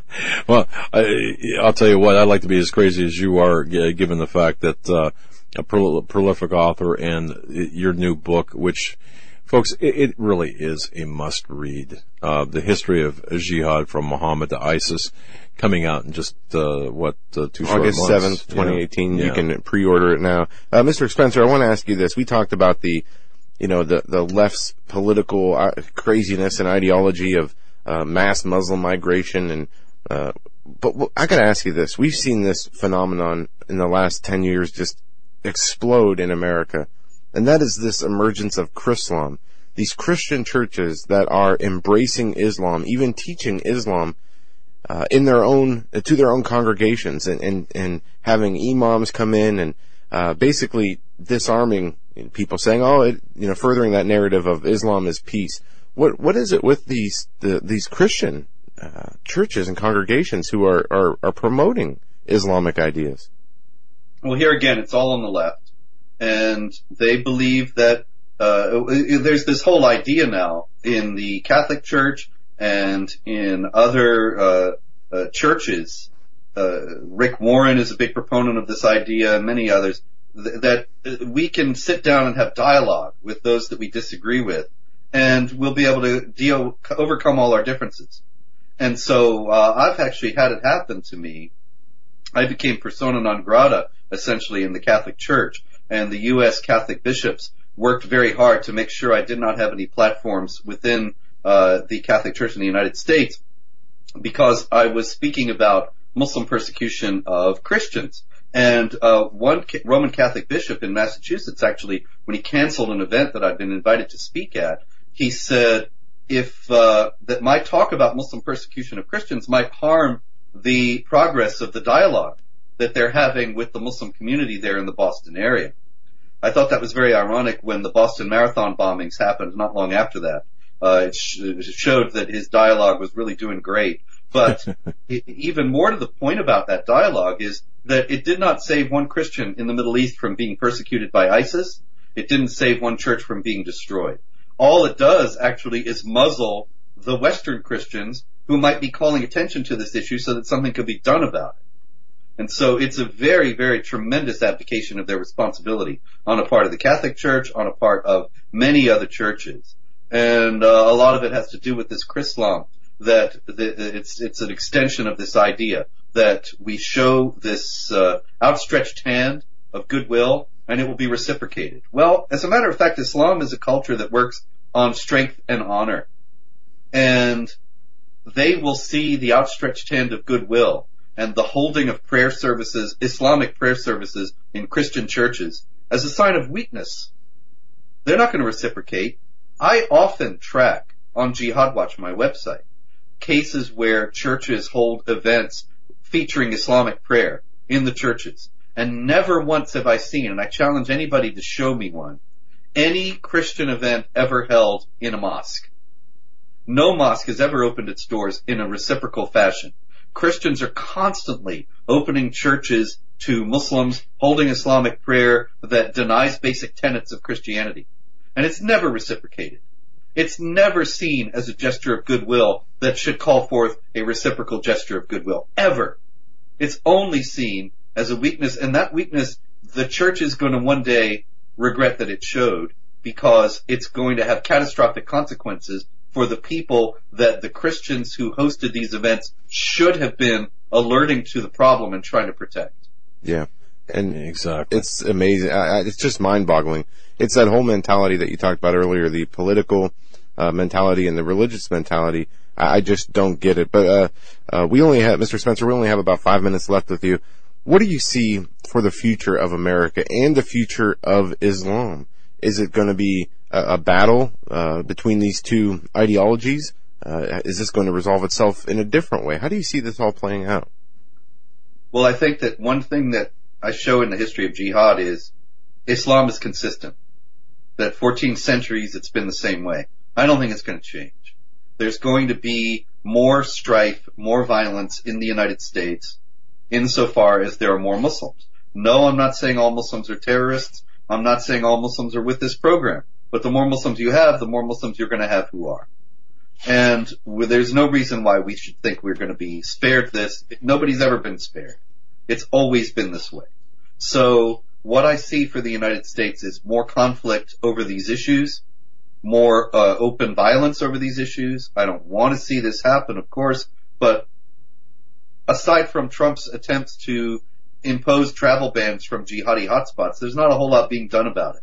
You're a racist, bigoted Islamophobe if you say we ought to be concerned that 80% of mosques in the United States are Saudi funded, and not coincidentally 80% are also teaching hatred of Jews and Christians and the necessity ultimately to replace the Constitution with Islamic law. We ought to be worried about those things. We ought to be trying to take steps to make sure that our children and our children's children will be living in a free society. But, the people who say these things have been very, very effectively demonized and marginalized by the leftist intelligentsia, by the political elites, by the media elites. So I don't see how we're going to avoid a lot of trouble at this point. I still have hope and confidence that the truth will prevail, that freedom will prevail. Islam is also, at the same time as it's advancing in the West, a very weak and brittle system. After all, it forbids criticism of Islam and shuts down speech that is critical of Islam. It's very insecure in that way. It can't discuss, can't debate. There are Muslim debaters. I've debated plenty of imams myself. You can go on YouTube and see. But they always lose because they're lying. They say Islam is peace and so on, and I can show them from the Quran and from Muhammad that it ain't.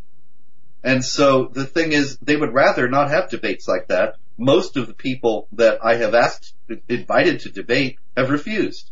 And they would rather not have any discussion of this at all. And so I think that when you ask what's the future of the U.S. and what's the future of Islam, I remember the movie Rocky II. I don't know if you ever saw that. Oh, yeah. But yep.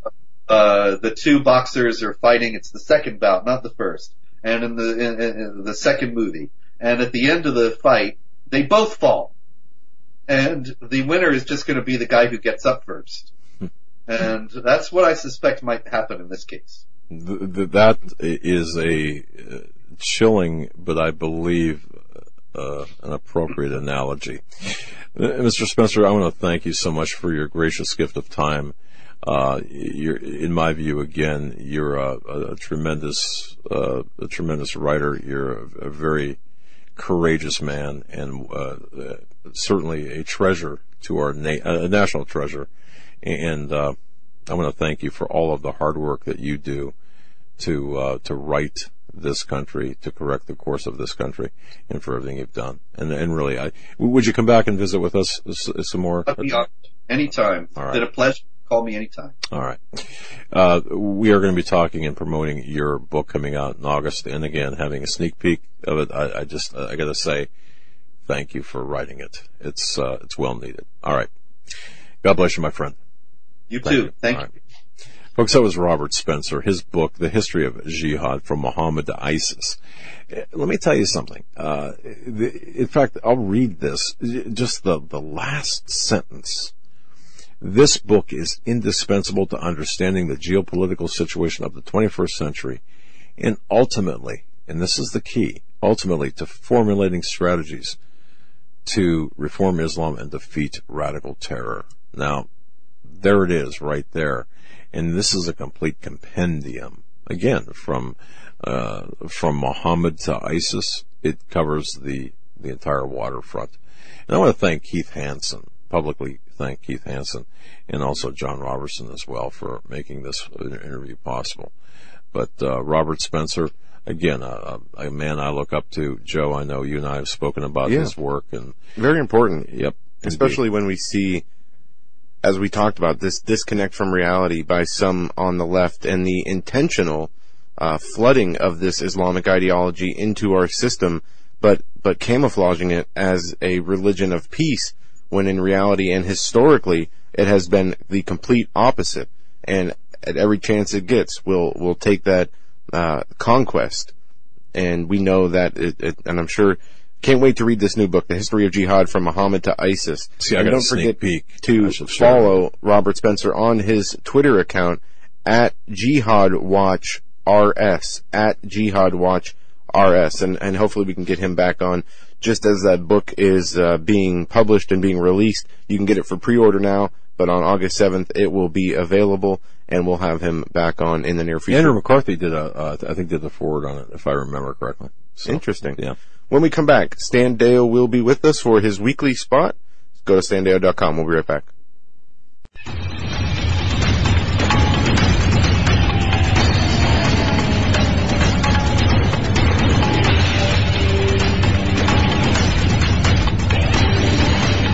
Hey, welcome to this edition of the Hagmann Report.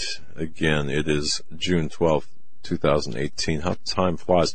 My wife, right before I came to the studio, my wife and I were talking, and we were noting dates, and she said, my goodness, do you realize it's June 12th already, almost halfway through June?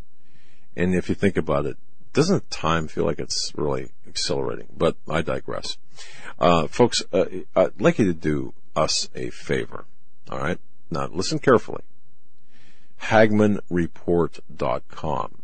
Would you do me a favor? Would you bookmark HagmannReport.com? We're not looking for clicks and traffic. That's not. No. We want to share with you some important information. And perhaps one of the most incredible things I've seen. Peter Chauka, who writes for HagmannReport.com, has uploaded and written 2 articles. One, Joe, you and I were talking about Chris Cuomo's interview yesterday with the MAGA hat wearing Dennis Rodman. And there it is. The Chris Cuomo, Dennis Rodman Singapore Summit Classic interview. And you remarked about Rodman and such. Well, Peter Chauka has some, in fact, he uploaded the video. And just the image. I'm sorry. He does have the link to the video. Yeah. But please read that. Please read that article. And watch the video, too. If you have yes, indeed. Some interesting, the thought flow, when we do programs like this. It's amazing to me how Peter Chauka is able to just, kind of supplement our discussion. And that's not, I'm not trying to be flowery here or anything like that, but it's really a gift. And I want to publicly thank Peter Chauka for doing that. And then, Joe, you mentioned the second article there as well. Yeah, which it summarizes what is the first historic meeting. Yes. POTUS gives first post-summit interviews to ABC and Fox News, and Peter gets into the interviews. And one of the things that was pretty interesting about some of the remarks post-summit that Trump made was he talked about the Otto Warmbier, the kid who was brought back from North Korea, basically in a coma, who died days later, and talked about how this summit would have not been possible if it were not for him, and how he had not died in vain.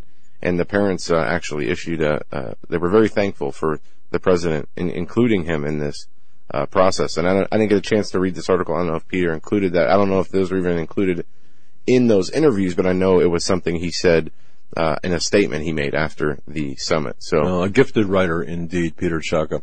And follow Peter on Twitter at P Chauka. Okay, on Twitter.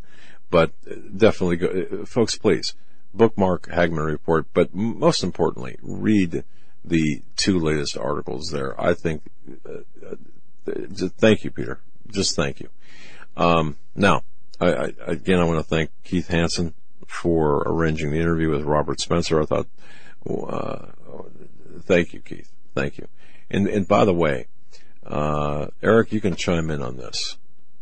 I want to hear this mic. I didn't get a chance to hear this mic. You didn't. Before. He jumped in last week, and we got an awesome response. I'm going to see if I forwarded you the email that we got. Right. I don't know if you saw the meme somebody put together for Eric, but it was pretty cool, and I'll see if I can find it. Well, Eric, tell us, Keith Hansen's, there's an event coming up, correct? Yes, there is. Don't talk too much now. We do have the Keith Hansen event coming up. Yes. As a matter of fact, if you go to HagmannReport.com, in addition to bookmarking it and reading Peter Chaka's articles, so there's an event coming up. Please do us a favor. In a couple of weeks, I believe it's instead of this coming weekend, it's the weekend following. If you're interested, Keith is graciously going to be giving a class on a handgun class, and it's more than that, but also there will be, I believe, a meet and greet with Keith Hansen, myself, Joe, as well on the night before. Mm-hmm. It's going to be a really nice, comfortable time together. But please go to HagmannReport.com and check that out. Anything you want to say, Eric, in addition to that? No, Stan's ready. Okay. Thank you very much. And by the way, I have to tell you this. I was out last week, but I did make it a very special point to view the very special time that Stan and the 2 guests spent with Joe and John. And I've got to tell you, folks, if you haven't seen it last week, go to Hagmann Report and download the video or watch the video of Stan's amazing. Stan Deo is amazing. He called me from Chicago, from the airport, and before he even got home, and was telling me about and I was so excited just to hear it. So you've got to watch that. But with that, I don't want to take any more time up from Stan. Stan, thanks so much for coming back. No problem. It's kind of a regular thing every Tuesday night to share with you guys. And, it's been a lot of news, in addition to the Garden of Eden stuff. There's been a lot happening over in North Korea and in Canada. I can't believe the stuff that we've been hearing. It's an amazing accomplishment for this president to get this far. It's something that no other president that I know of other than Reagan has ever tried to do and has succeeded. I heard that, and Joe and I were talking about this earlier, but I heard Donald Trump being described as Reagan 2.0. They've been making that comparison for a long time. Yeah. So out of all the news nuggets, aside from the, of course, you being Indiana Jones, you could perhaps do a forensic analysis on Trudeau's eyebrow. We'll put that aside. But out of all the news, what do you think's the most important? I mean, what do you want to start off with? Because you've got your finger on the pulse of geopolitics. Well, if you go to our homepage, Holly has put up a number of articles there. We're seeing things there, that do still indicate that there are changes occurring in the Earth's crust. Let me just see. There was one article down at the bottom left about boater dies after sinkhole creates whirlpool. I saw that. River. Yeah. They've now roped off that area and put mooring pontoons for people using it that normally, kayak down the river there. But what would cause that? I mean, that's got to be a big hole that opened up under the river. And of course, the Coriolis forces would make it spin around like that. But that's the one right there. Pardon the pun, but that would suck. Did you have to? Yeah, I did.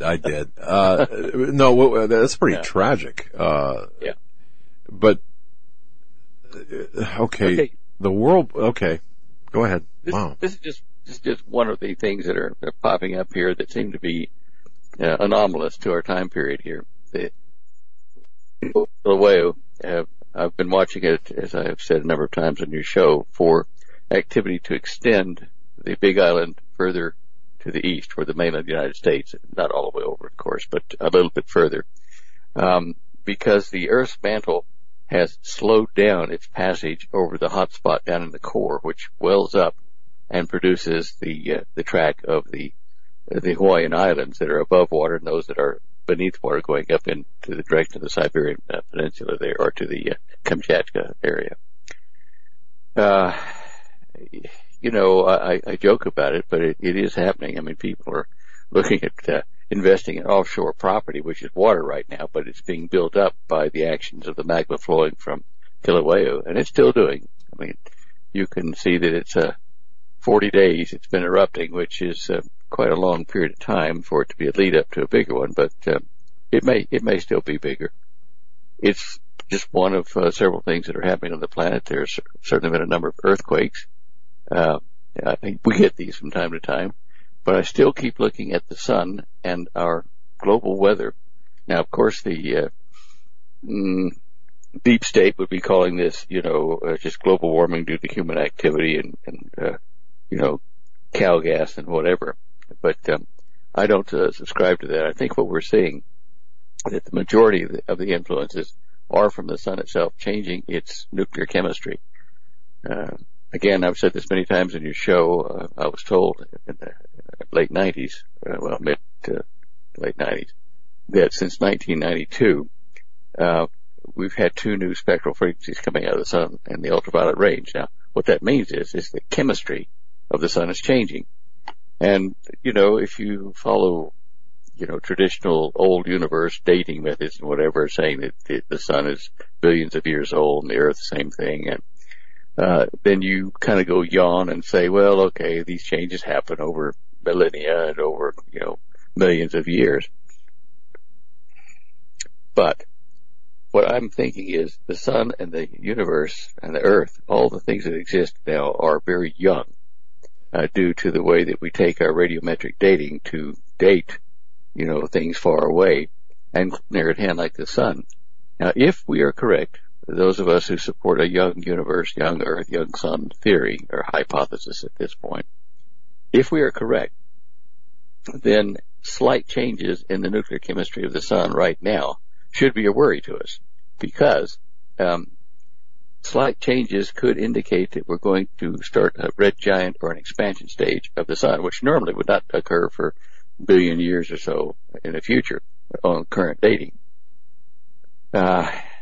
And since we are so close to things happening worldwide as far as the tribulation period spoken of in the Bible, one of the major players in that is the activity of the sun, getting hot, throwing off a dust cloud, making the moon's light go bright red like blood, burning up a third part of the earth, which is struck by something coming from the sun, an emission that happens so quick. It happens just as the earth is facing, some side of it's facing the sun, and before it can move off center, complete its rotation, whatever this event is, hits the earth and burns the trees, the grass, and boils the oceans on that side.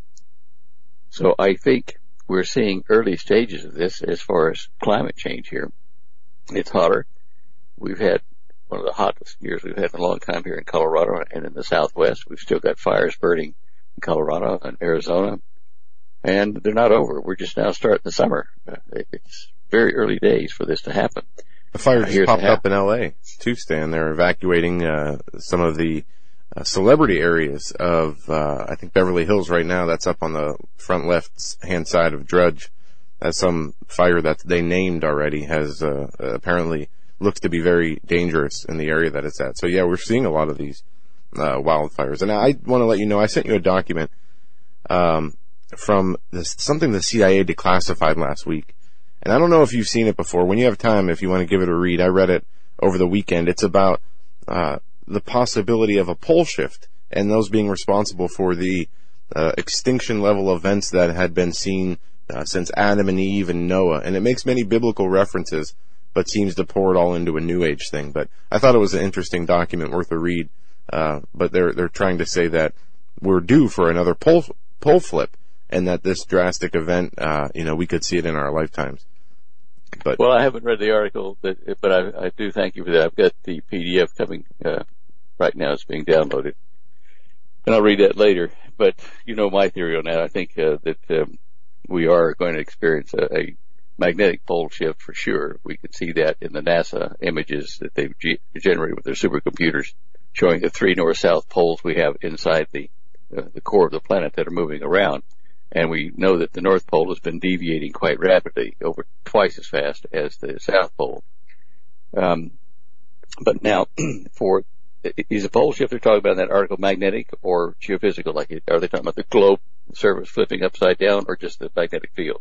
Well, no, they're talking about the oceans changing places and, basically Antarctica being at the equator. So they're talking about, it affecting everything, the whole crust. Did they say why?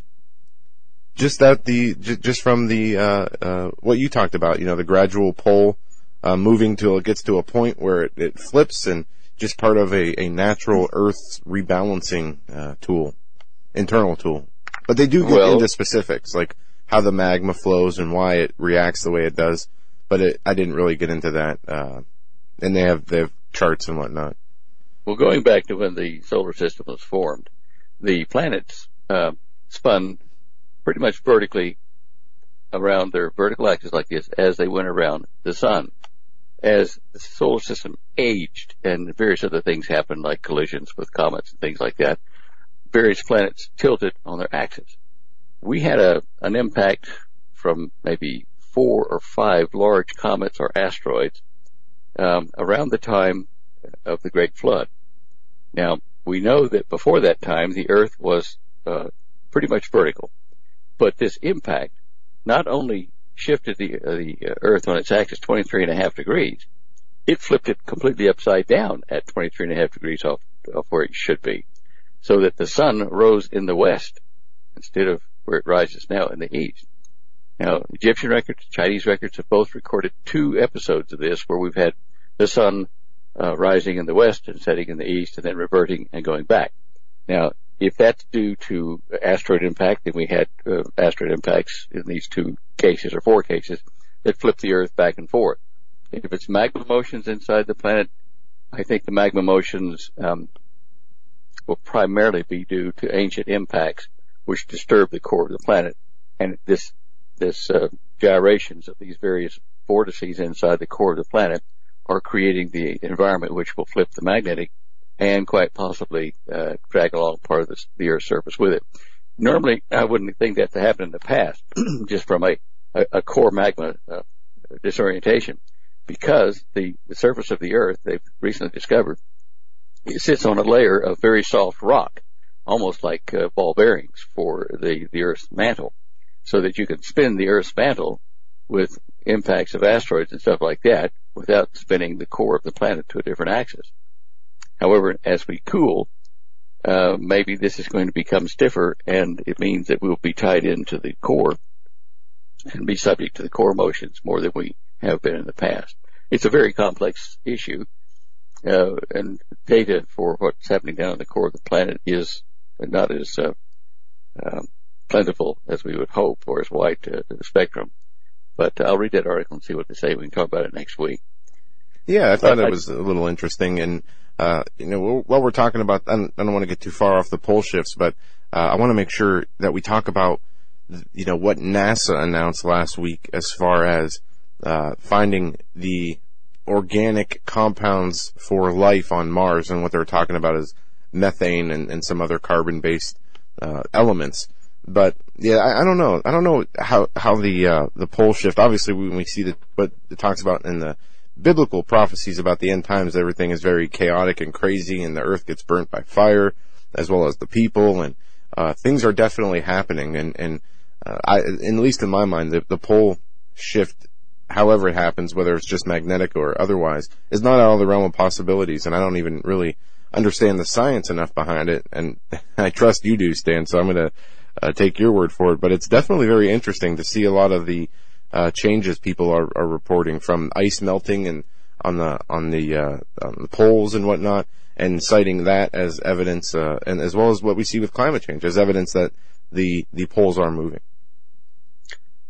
Yeah, there is evidence of that. And if you think about it, with this core, this report on the core magma moving around and threatening to flip our north and south poles 90 degrees into equatorial positions, if you think about it, those kind of stresses now occurring may be responsible for, well, more earthquakes, more volcanoes, more sinkholes, causing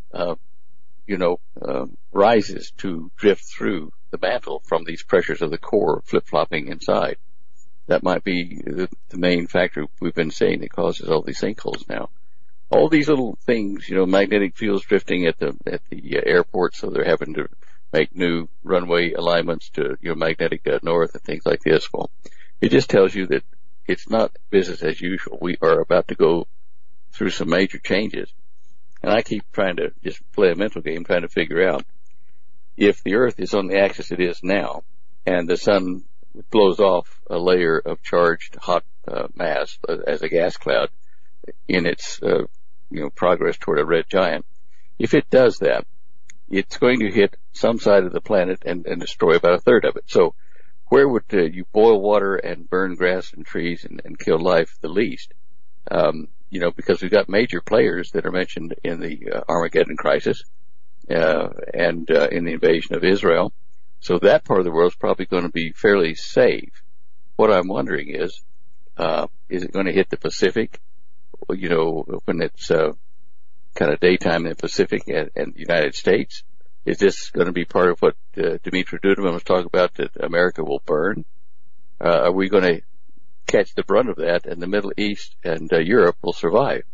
So I run this mental game trying to figure out what we can lose and still fulfill the prophecies with the countries that have to exist in the tribulation period. What would your speculation be? Because a third of the Earth, pretty specific. It wouldn't be, of course, all water. So Middle East or the Europe section, perhaps.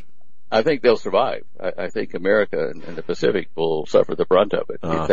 If we keep our current axis. But if, as Joe's NASA report says, that we're going to flip 90 degrees, then it may hit Antarctica and maybe part of Australia and stuff, and South America tip, and Argentina.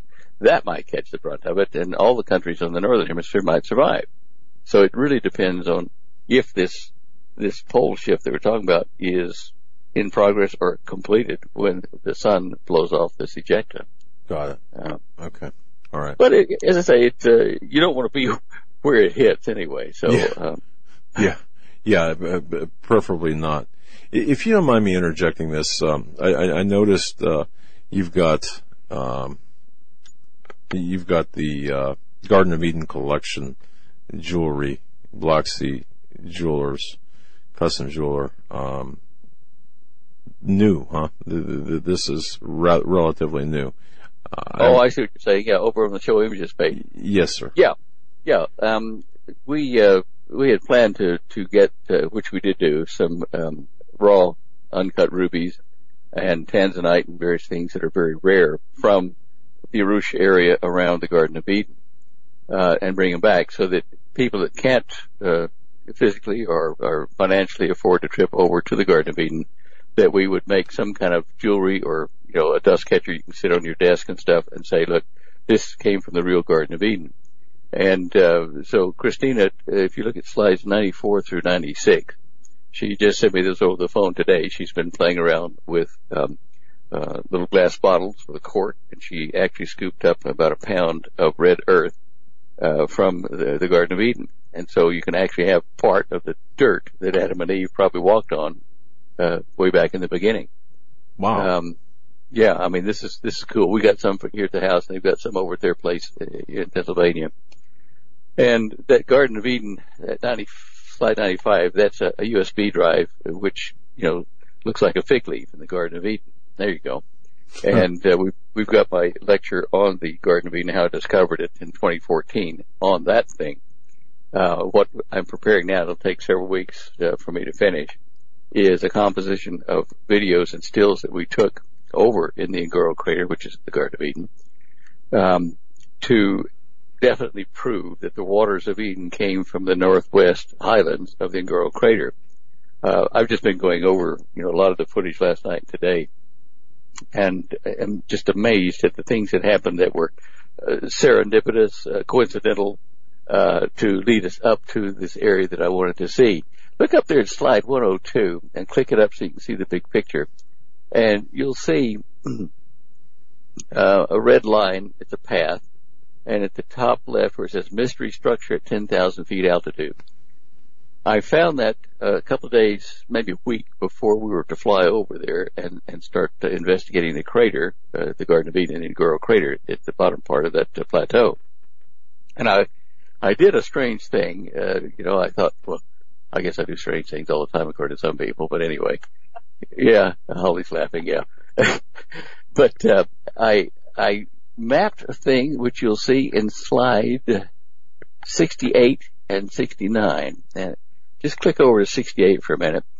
And I was going to Google Earth and I thought, well, I know the water came from up in this area and I'm going to find the low point up in that corner where all the rivers came from. And, so I started plotting and you see that square right in the middle. That square is at 9,630 feet. And all inside that square is 9,630 feet altitude. It's a perfect square. So now if you go over to slide 69, don't do that. It's a zoom. Don't do that. It's a movie. Anyway, that's a close-up. You can see in the icon there at slide 69, you can see that those squares start to become rectangles moving up to the upper right of the picture. You see that there? And if you click on that, you'll get a movie which will zoom, down into it, but that's not necessary at this point for what I want to talk about. So going back up to image 102. Okay, so I find this area up there and I think, well, I know the Germans were in Tanzania in World War II. Did they go up there and build some kind of a bunker, made that square thing? It's about 1.5 acres of square thing in the surface. It might be underneath. And I thought, well, okay, it's that or some other formation. What could it be? So that was a mystery that I just happened to stumble onto before we left. So we go over to Tanzania, into the Ngoro crater. That's where our hotel was on the rim of the Ngoro crater. And, we went to the southern gate, which is up on the rim. You'll see in that image there, see the Sopa Safari Lodge arrow. We'll go straight to the lower right of that where that kind of salty green lake is, salt lake is, and there's a dark green patch. And you can't see any more than just that dark green patch, but that's on the rim, the south rim of the Ngoro crater. And that's one of the two gates you can enter, north or south gate to get into the crater. And they have guards and rangers living there and, facilities for people who need to, take a leak or something while they're, stopping there to get their permits and pay the entry fee. Well, I went into the map shop there and, was, looking at what maps they had. I wanted to find out if they knew anything about that area up there, that mystery structure at 10,000 foot up there, in the highlands. And so I was poking around. I asked the young fellow there at the desk, I said, what is this called? He said, what do you mean, what is this called? I said, what is this area called? I don't know.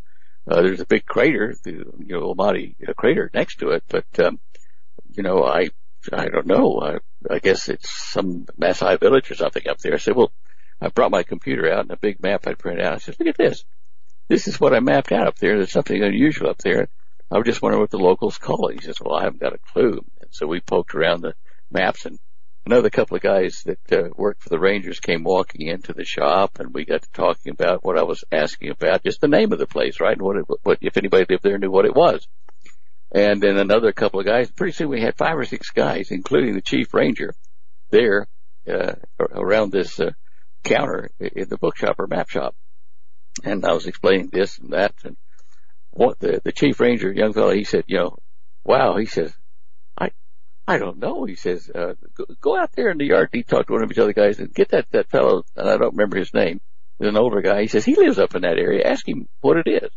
So this old Maasai came in and he says, yeah, we know that area. It's, it's got a lot of water and, we take our cattle and other animals down there to drink and we get drinking water and stuff. Yeah. What's it called? Oh, don't know. You'll have to go up there and find out. So Okay, then the ranger says, well, we don't normally go up to that area. You know, it's not on the tour maps and stuff. There's not even a road all the way there. We'll have to leave the Jeeps or the Land Cruisers at a certain place, and we'll have to trek up through the jungle and get to it there. Well, the jungle turned out to be pretty much flat paddocks and a bunch of bushes and a few trees, but it was a tough trek. But I wouldn't have been able to get permission for myself and the team to go up there if this young ranger, that's the chief ranger, hadn't walked in, coincidentally, seen what was there, asked a lot of questions, and we've got video of this. Christina videoed every bit of the conversation to prove what happened. And he says, oh, we've got to go up there and see. He said, but first we've got to go over to the deputy director of the whole conservation area for the Ngoro Conservation facility here. So tomorrow morning, he said, I've called already here on the phone. He says, we're all going to meet over there and meet with the director, Paolo, and tell him what you're wanting to do and see if he'll give you permits for us to get up there. Which we did. We all arrived over there and met with this deputy director, actually the director, Dr. Manangi, I think his name is, Freddie Manangi, wasn't there. He was down in Dar es Salaam doing work with the government on the reports he had to generate for the government. So we couldn't meet with the director, but we met with the deputy director who had the authority to give us the permits. And he did. He was quite excited about it. And so Christina had made 7 coins, sterling silver coins, commemorating the Garden of Eden expedition in 2018, our expedition. And she gave one to Paolo, and she'd given one to our guide, Ellie, earlier, and to his partner, his brother-in-law, Amos. So we had 4 of these left, which we did distribute to the rangers when we got up to the top. Anyway, we gave him that. He gave us our badges and gave us our permits and gave us permission to film in areas all over the whole plateau, down in the crater, up in the north where we're going, everywhere, and use them in videos to promote the Garden of Eden there in Ngoro. Of course, it suited them to do that, but a lot of people have tried to get permits and couldn't before, so the good Lord just arranged it, coincidental meetings with the young fella and everybody being interested in that mystery shape up the top. So that's what got us the permission and the 2 armed rangers to protect us, mainly from wildlife and things like that. But they went with us everywhere, and we had a great time, with very fortunate people that we met to lead us all the way up to that area. Now, I know, Doug, you weren't there. You were kind of under the weather when I was giving the show last week. But if you go to slide, a funny thing, go to slide 86.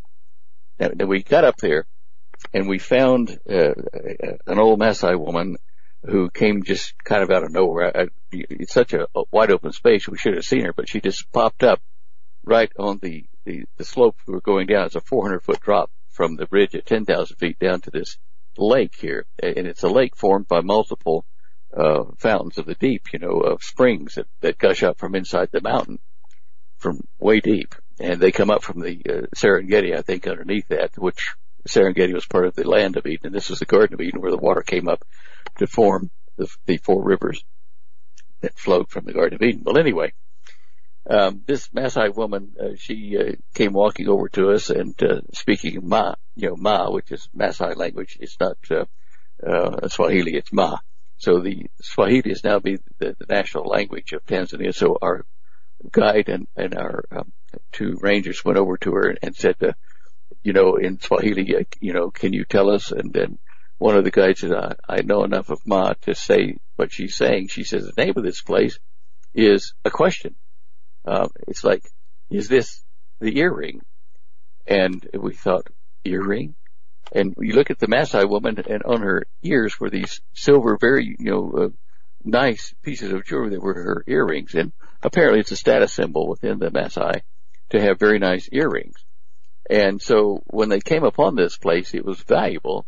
And they said, is this the earring, the thing of great value? As best we can figure, that's why they named it that. But they've only been in the area 180 years. And the Datoga tribe, which used to be here until they had the war with the Maasai, and the Maasai kicked them out of the whole Ngoro Plateau. Well, the Maasai have been here for 3,000 years. We did go down to the Maasai about 100 miles away and try to get information on what they call this, but we couldn't get any sense out of the old chief, but we tried. So this Maasai woman tells us, okay, on your walk down through these ruts formed by all the livestock, you're going to have to watch your ankles and stuff so you don't break them. It's basically what she was telling us. To get to this place called Kumnana. Is this the earring, Kumnana? And as she was telling us this, she was sitting on a little rise in the dirt there and talking to us. And we heard this ring, ring, ring, ring. And it was her cell phone ringing under her jacket there, under her robe. Okay. Now, I said this last week. I was telling Joe, I could not believe that we were seeing a Maasai, indigenous people, out in the boonies, and her cell phone rings while we're talking to her. Well, she was embarrassed and hid her phone away. I guess it spoiled the illusion, but anyway, she did tell us how to safely walk down through the ruts, and it was a hard trek for everyone, but for me, being an old, out of shape guy, it was a lot harder than counted on. But we did get down there, and Jared and Christina said, "Look, can you baptize us?" And I said, "Well, I guess I can. Don't have a script with me, but okay, let's do it." So I had Ellie, our guide, who lives in Tanzania, of course, as an African Christian. I said to him, "You scoop the water out and give it to me, and then from Africa to the Europeans here, give it to me, and I will then take what you've given to us and baptize Christina and Jared," which I did do. And we've got that in video for their families and whatever.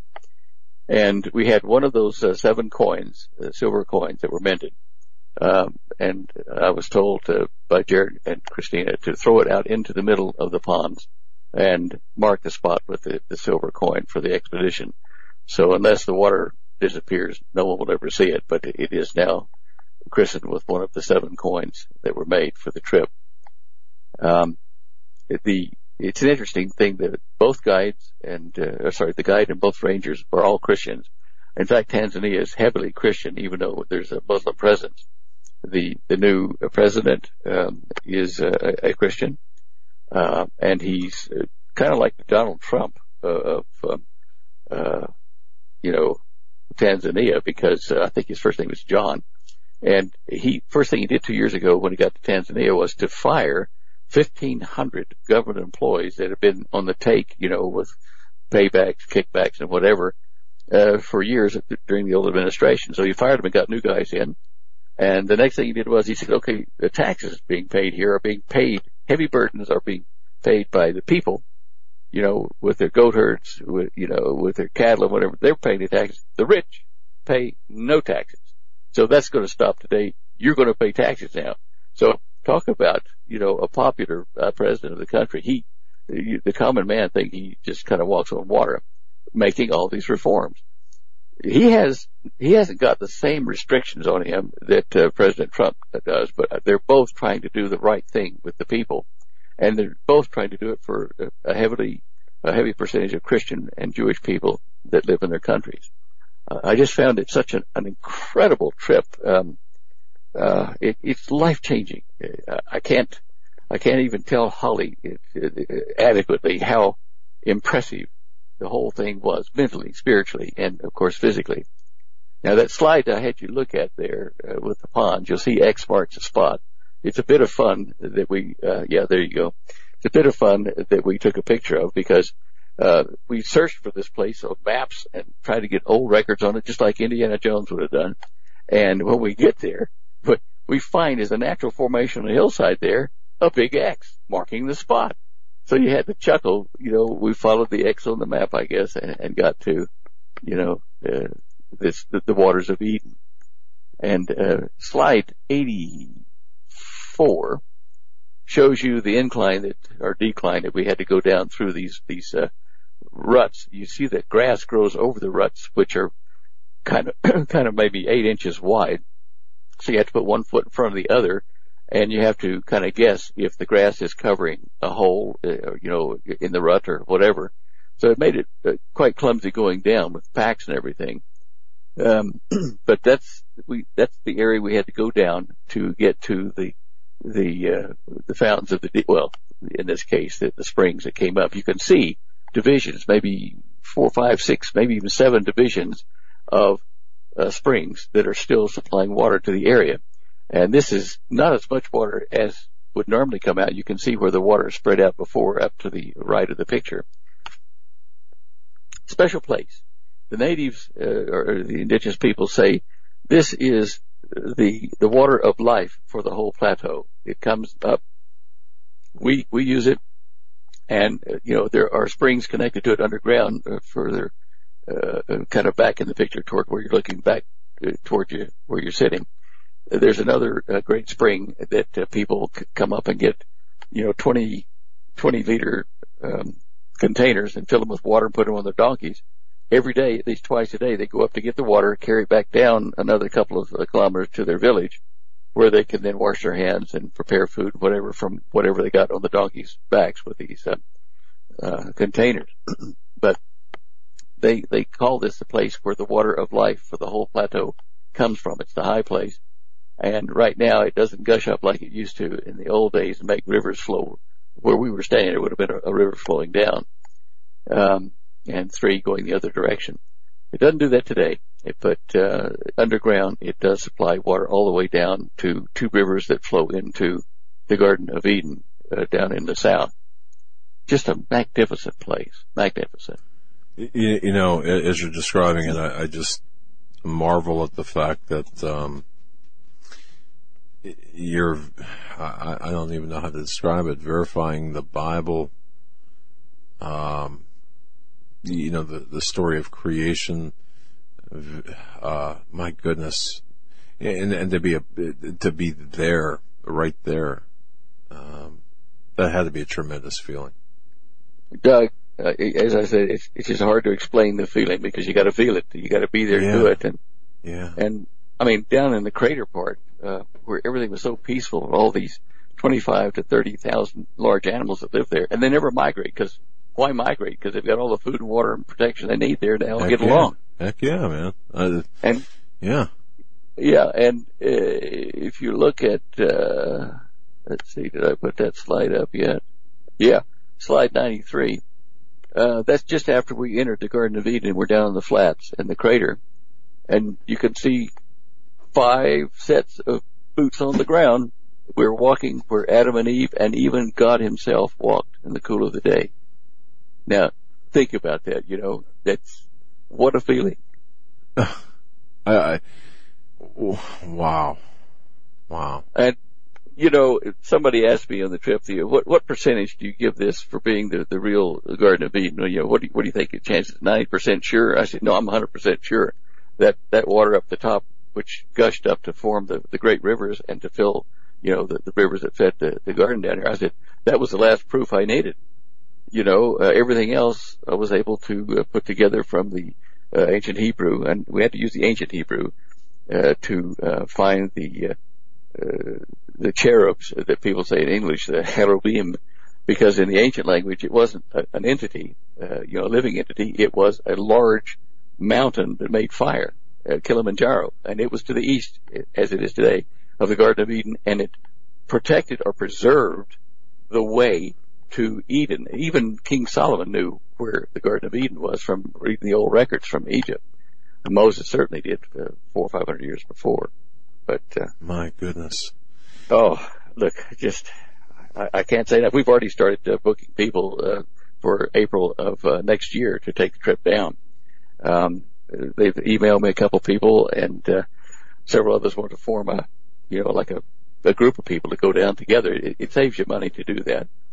But they're trying to talk me into going back down and being the MC for the trip, Mr. Know-It-All. But I don't know that I feel like doing that again.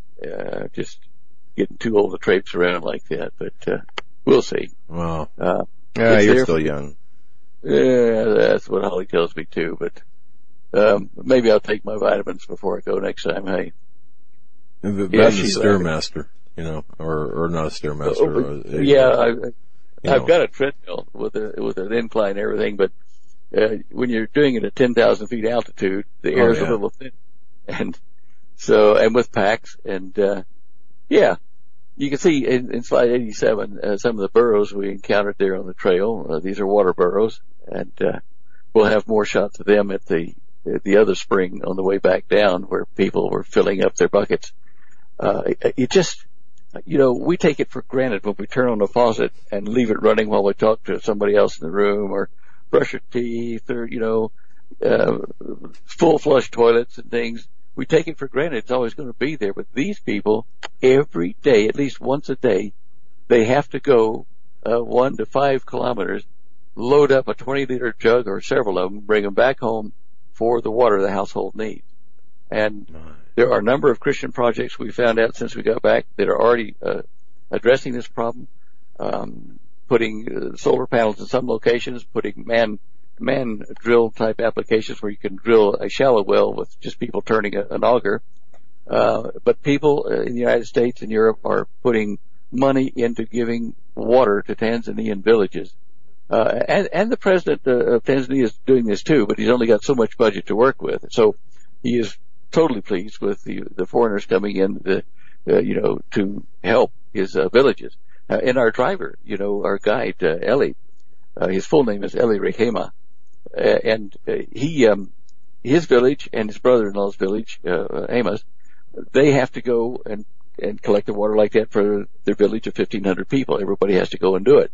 So he's been trying to figure out a way to get funding to put a well about 2 kilometers from the village, which would be closer than it is now, and then to use a 2-inch poly pipe and pump it uphill from the energy from the solar panels into a water place there in town that just go over, fill up their buckets, and carry it back home.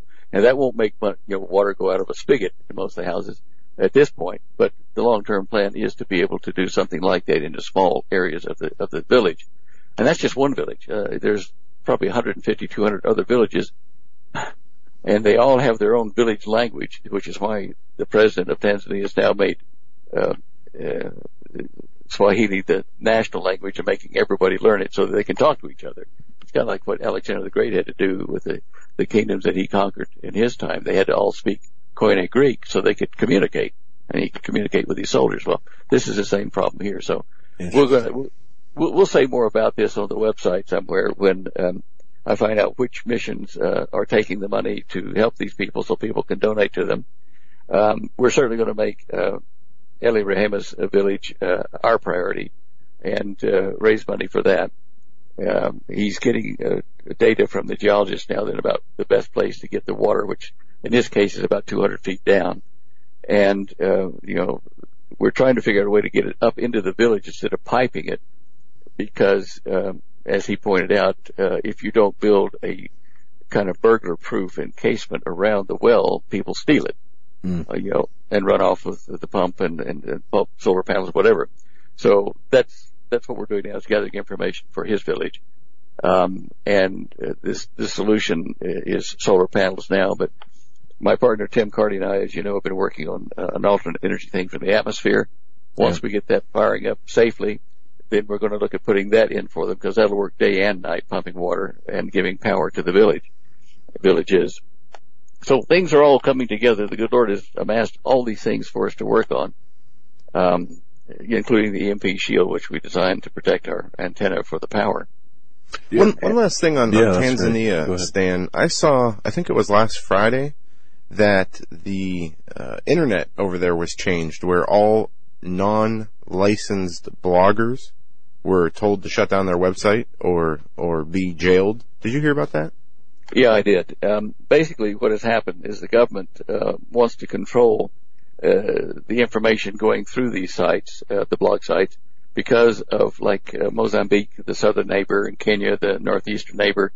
All these areas have terrorists in them and are trying to overthrow their governments. In fact, in Mozambique last week, they beheaded 5 people in one village, the Islamic terrorists. So he wants to be sure that he monitors this like President Trump would be doing here, monitoring terrorist activities on the internet. And so to do that, he said, okay, you've got to be serious about wanting to have a blog, and you've got to allow us to monitor it and give us the authority to shut you off if you start promoting, terrorist activities. They are going to charge them in US dollars $900 a year for this right to have that. but understand that $900 a year is about the average wage of a Tanzanian for a year. So wow. You really got to want it to do it. And he's, I can't see a problem with that, because I do know that there's pressure on the borders to try to cause a revolution in the country against the Christians and Jews that live there. And strangely enough, Israel has been over the last 2 years making very quiet overtures and treaties with Tanzania for mutual exchange of goods, personnel, and Israel is over there developing some techniques, I think, that will help the Tanzanian villages. So you can see the pressure from the surrounding countries, which are not kind of friendly to Israel, are putting this pressure, and the president of Tanzania is trying to figure out every way he can to protect the country from the influx of these bad influences. It's if you meet the people there, Tanzania, the people, they're different, than people in the rest of Africa and in Europe. They're happy. They might be poor, but they smile and they're happy. You don't have to pay them anything to get a smile out of them. It's hi, Jumbo, hello, Mambo, hello, friendlier, and it's just smiling faces. I can't explain it any other way. We just were all struck by the fact that we didn't see a lot of frowning faces. Wow. Well, my face occasionally when I was grumping about the wrong direction this way or that way, but yeah, they made an allowance for that. Well, wow. that's fantastic. Kind of switching gears if we can here, Stan. I brought this up earlier. I wanted to get your opinion on this before the show's over. NASA announcing that there are organic compounds on Mars that form the building blocks of life. They said they found methane. But my question is, did you see the announcement? And did they learn anything? Because I'm pretty sure we've heard of these things before, that Mars had water on it, that since it had water on it, there obviously were similar compounds to what is on Earth. And is not our solar system all made up of the same carbon-based? Yeah, they came from the sun, right, and other stars that emit particles that we pick them up over a period of time. You can have all the ingredients, but you got to form them into a program, a DNA program of something. And so, spontaneous generation of life on Mars, they didn't say that, but they're saying you got all the building blocks, therefore we expect to see worms or something have been there. But the creator of humans, Adamic humans who have the Spirit of God, the channel that you can connect to God direct, that kind of being definitely didn't occur by accident, spontaneous generation of life. So NASA is making a big deal about this because one of the scientists over JPL, probably 15 years ago, I think it was, suggested an experiment which they put on one of the rovers to put a cup over an area of dirt on Mars and to measure the amount of methane gas produced over a period of time and the trace compounds to see if there were living organisms there. He said if you're producing methane of this kind with these trace elements, that should indicate that we have, organic life, even though it might be little tiny, microbes and whatever. Well, the first test came back, first results from the rover that they did this on, and the established scientific community at NASA looked at him and says, I don't know whether we can say that says that the building blocks of life was there or could be there. Not enough proof.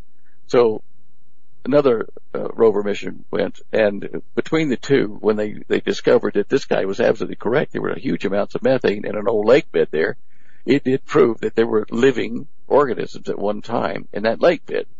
Now, whether they were viruses or bacteria or whatever is another issue. But from that, they're probably going to try to extrapolate. There are intelligent creatures all over the universe. And I think that would be a false assumption. I really think that the universe was created for this grand replacement that God is making for a third part of the beings that he had created that rebelled with Satan against him.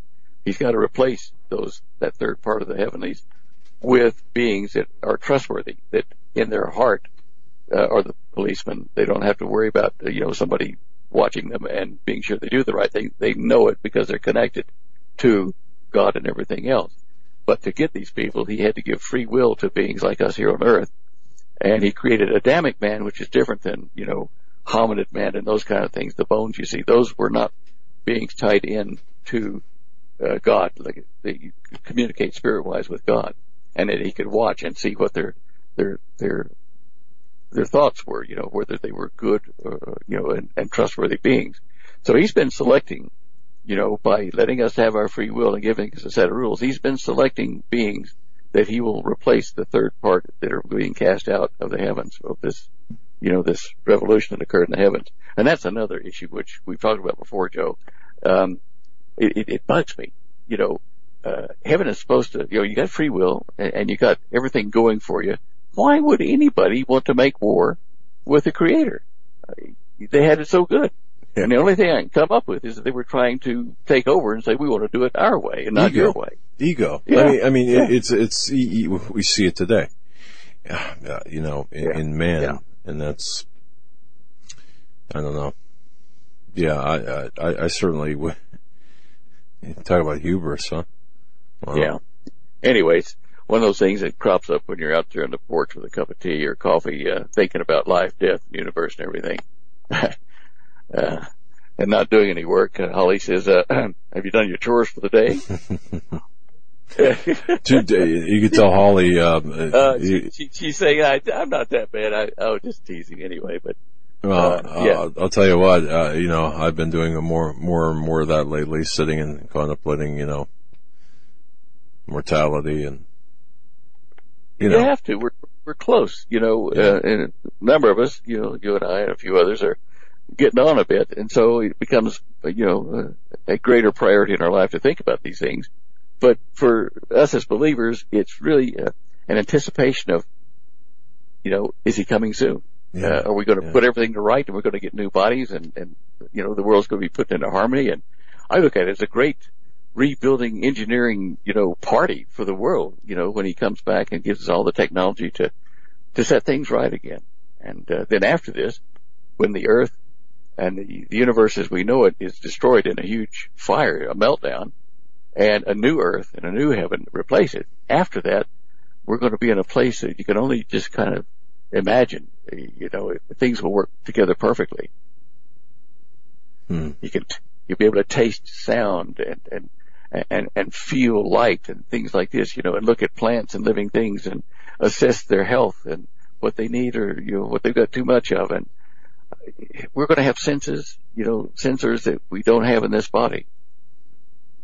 I think about those, I don't even think that, about heaven or even begin to try to imagine what it's like. It's just so far out of my own realm of comprehension. But yeah, I mean, everybody has to look at the bigger picture and contemplate, the path they're on. And are they on the path they want to be on? Are they on the right path? And, where that path is taking them. And if it's in tune with what, the Lord wants for us in our life. And it's important that we absolutely do that. This is why the Garden of Eden thing was so important to me and to Holly and to Jared and Christina. If we could prove, which we did do, that the Garden of Eden was and is real, and you could go there and see it, then the Bible becomes a history book, not a myth. And the message and the urgency of it becomes more apparent to the non-believer. We talk to people, pilots, passengers, just, people along the way that we met. Where are you going? And when we tell them, they would look for a minute. Some of them would say, you mean it's real? And then they would get excited. And, one of the pilots at KLM, the airline, he said, I am going to take a safari down there. Now, this is incredible because we showed him what information we had already to prove it. And, so seeing that, we know that not everyone will be enthused, and think, oh wow, I got to go see the Garden of Eden or it's real and open a Bible for the first time in their life. But there will be some. And for them, this is what is the value of this whole expedition we've done. And this is why, little reminders. We're going to make those little silver coins with 7 sides of the expedition. We'll number the rest of them. And people can have that on a little chain they can put on their wrist or their neck and say to people, I bet you don't know what this odd shape here on this coin is. It's the 3D map of the Garden of Eden, the Nguru crater and the plateau. And then the conversation starts. And it's a witness tool that grabs people's interest, especially when we couple it with the Atlantis lecture I gave, which was what came after the Garden of Eden, and where the descendants of the Garden of Eden, of Adam and Eve, where they met with the fallen ones, and all those chimeric creatures were produced, and the reason for the flood was to get rid of those hybrid beings, and only Noah and his sons and his wife and their wives were allowed to go on from that period in that area, because they were not polluted by this whole thing. So if people will buy the Garden of Eden if they see that Atlantis was real and that they were connected. The pathway from Tanzania was straight down the Great East African Rift into Saudi Arabia, which was, of course, Atlantis. So all these things kind of hit the unbeliever. You've created a marvelous legacy, in my view, and you've done so much to advance the biblical history and knowledge thereof. And thank you for that. What an incredible, wow. It was incredible just listening to you tonight. And I want to thank you so much for your time and for making the trip. Well, thank you guys, and thank you for the weekly opportunity to share news with people. And I'm just kind of an investigator like you. Instead of being a private detective, I'm kind of an Indy Jones type detective, but same thing. Believe me, you got a whole lot more going than we do with respect to that. Thank you, Sam. Thank you anyway. Thank you, guys. God bless you. And thanks everybody for listening out there. It was a great show. Hour 1 news, Hour 2 Robert Spencer, Jihad Watch, which was a great interview, and then closing it out strong with Stan, which was another great interview. So thanks to everybody out there for your prayers, your support, and for listening. We do appreciate it. Bookmark HagmannReport.com and visit it regularly. We'll be here tomorrow, 7 p.m.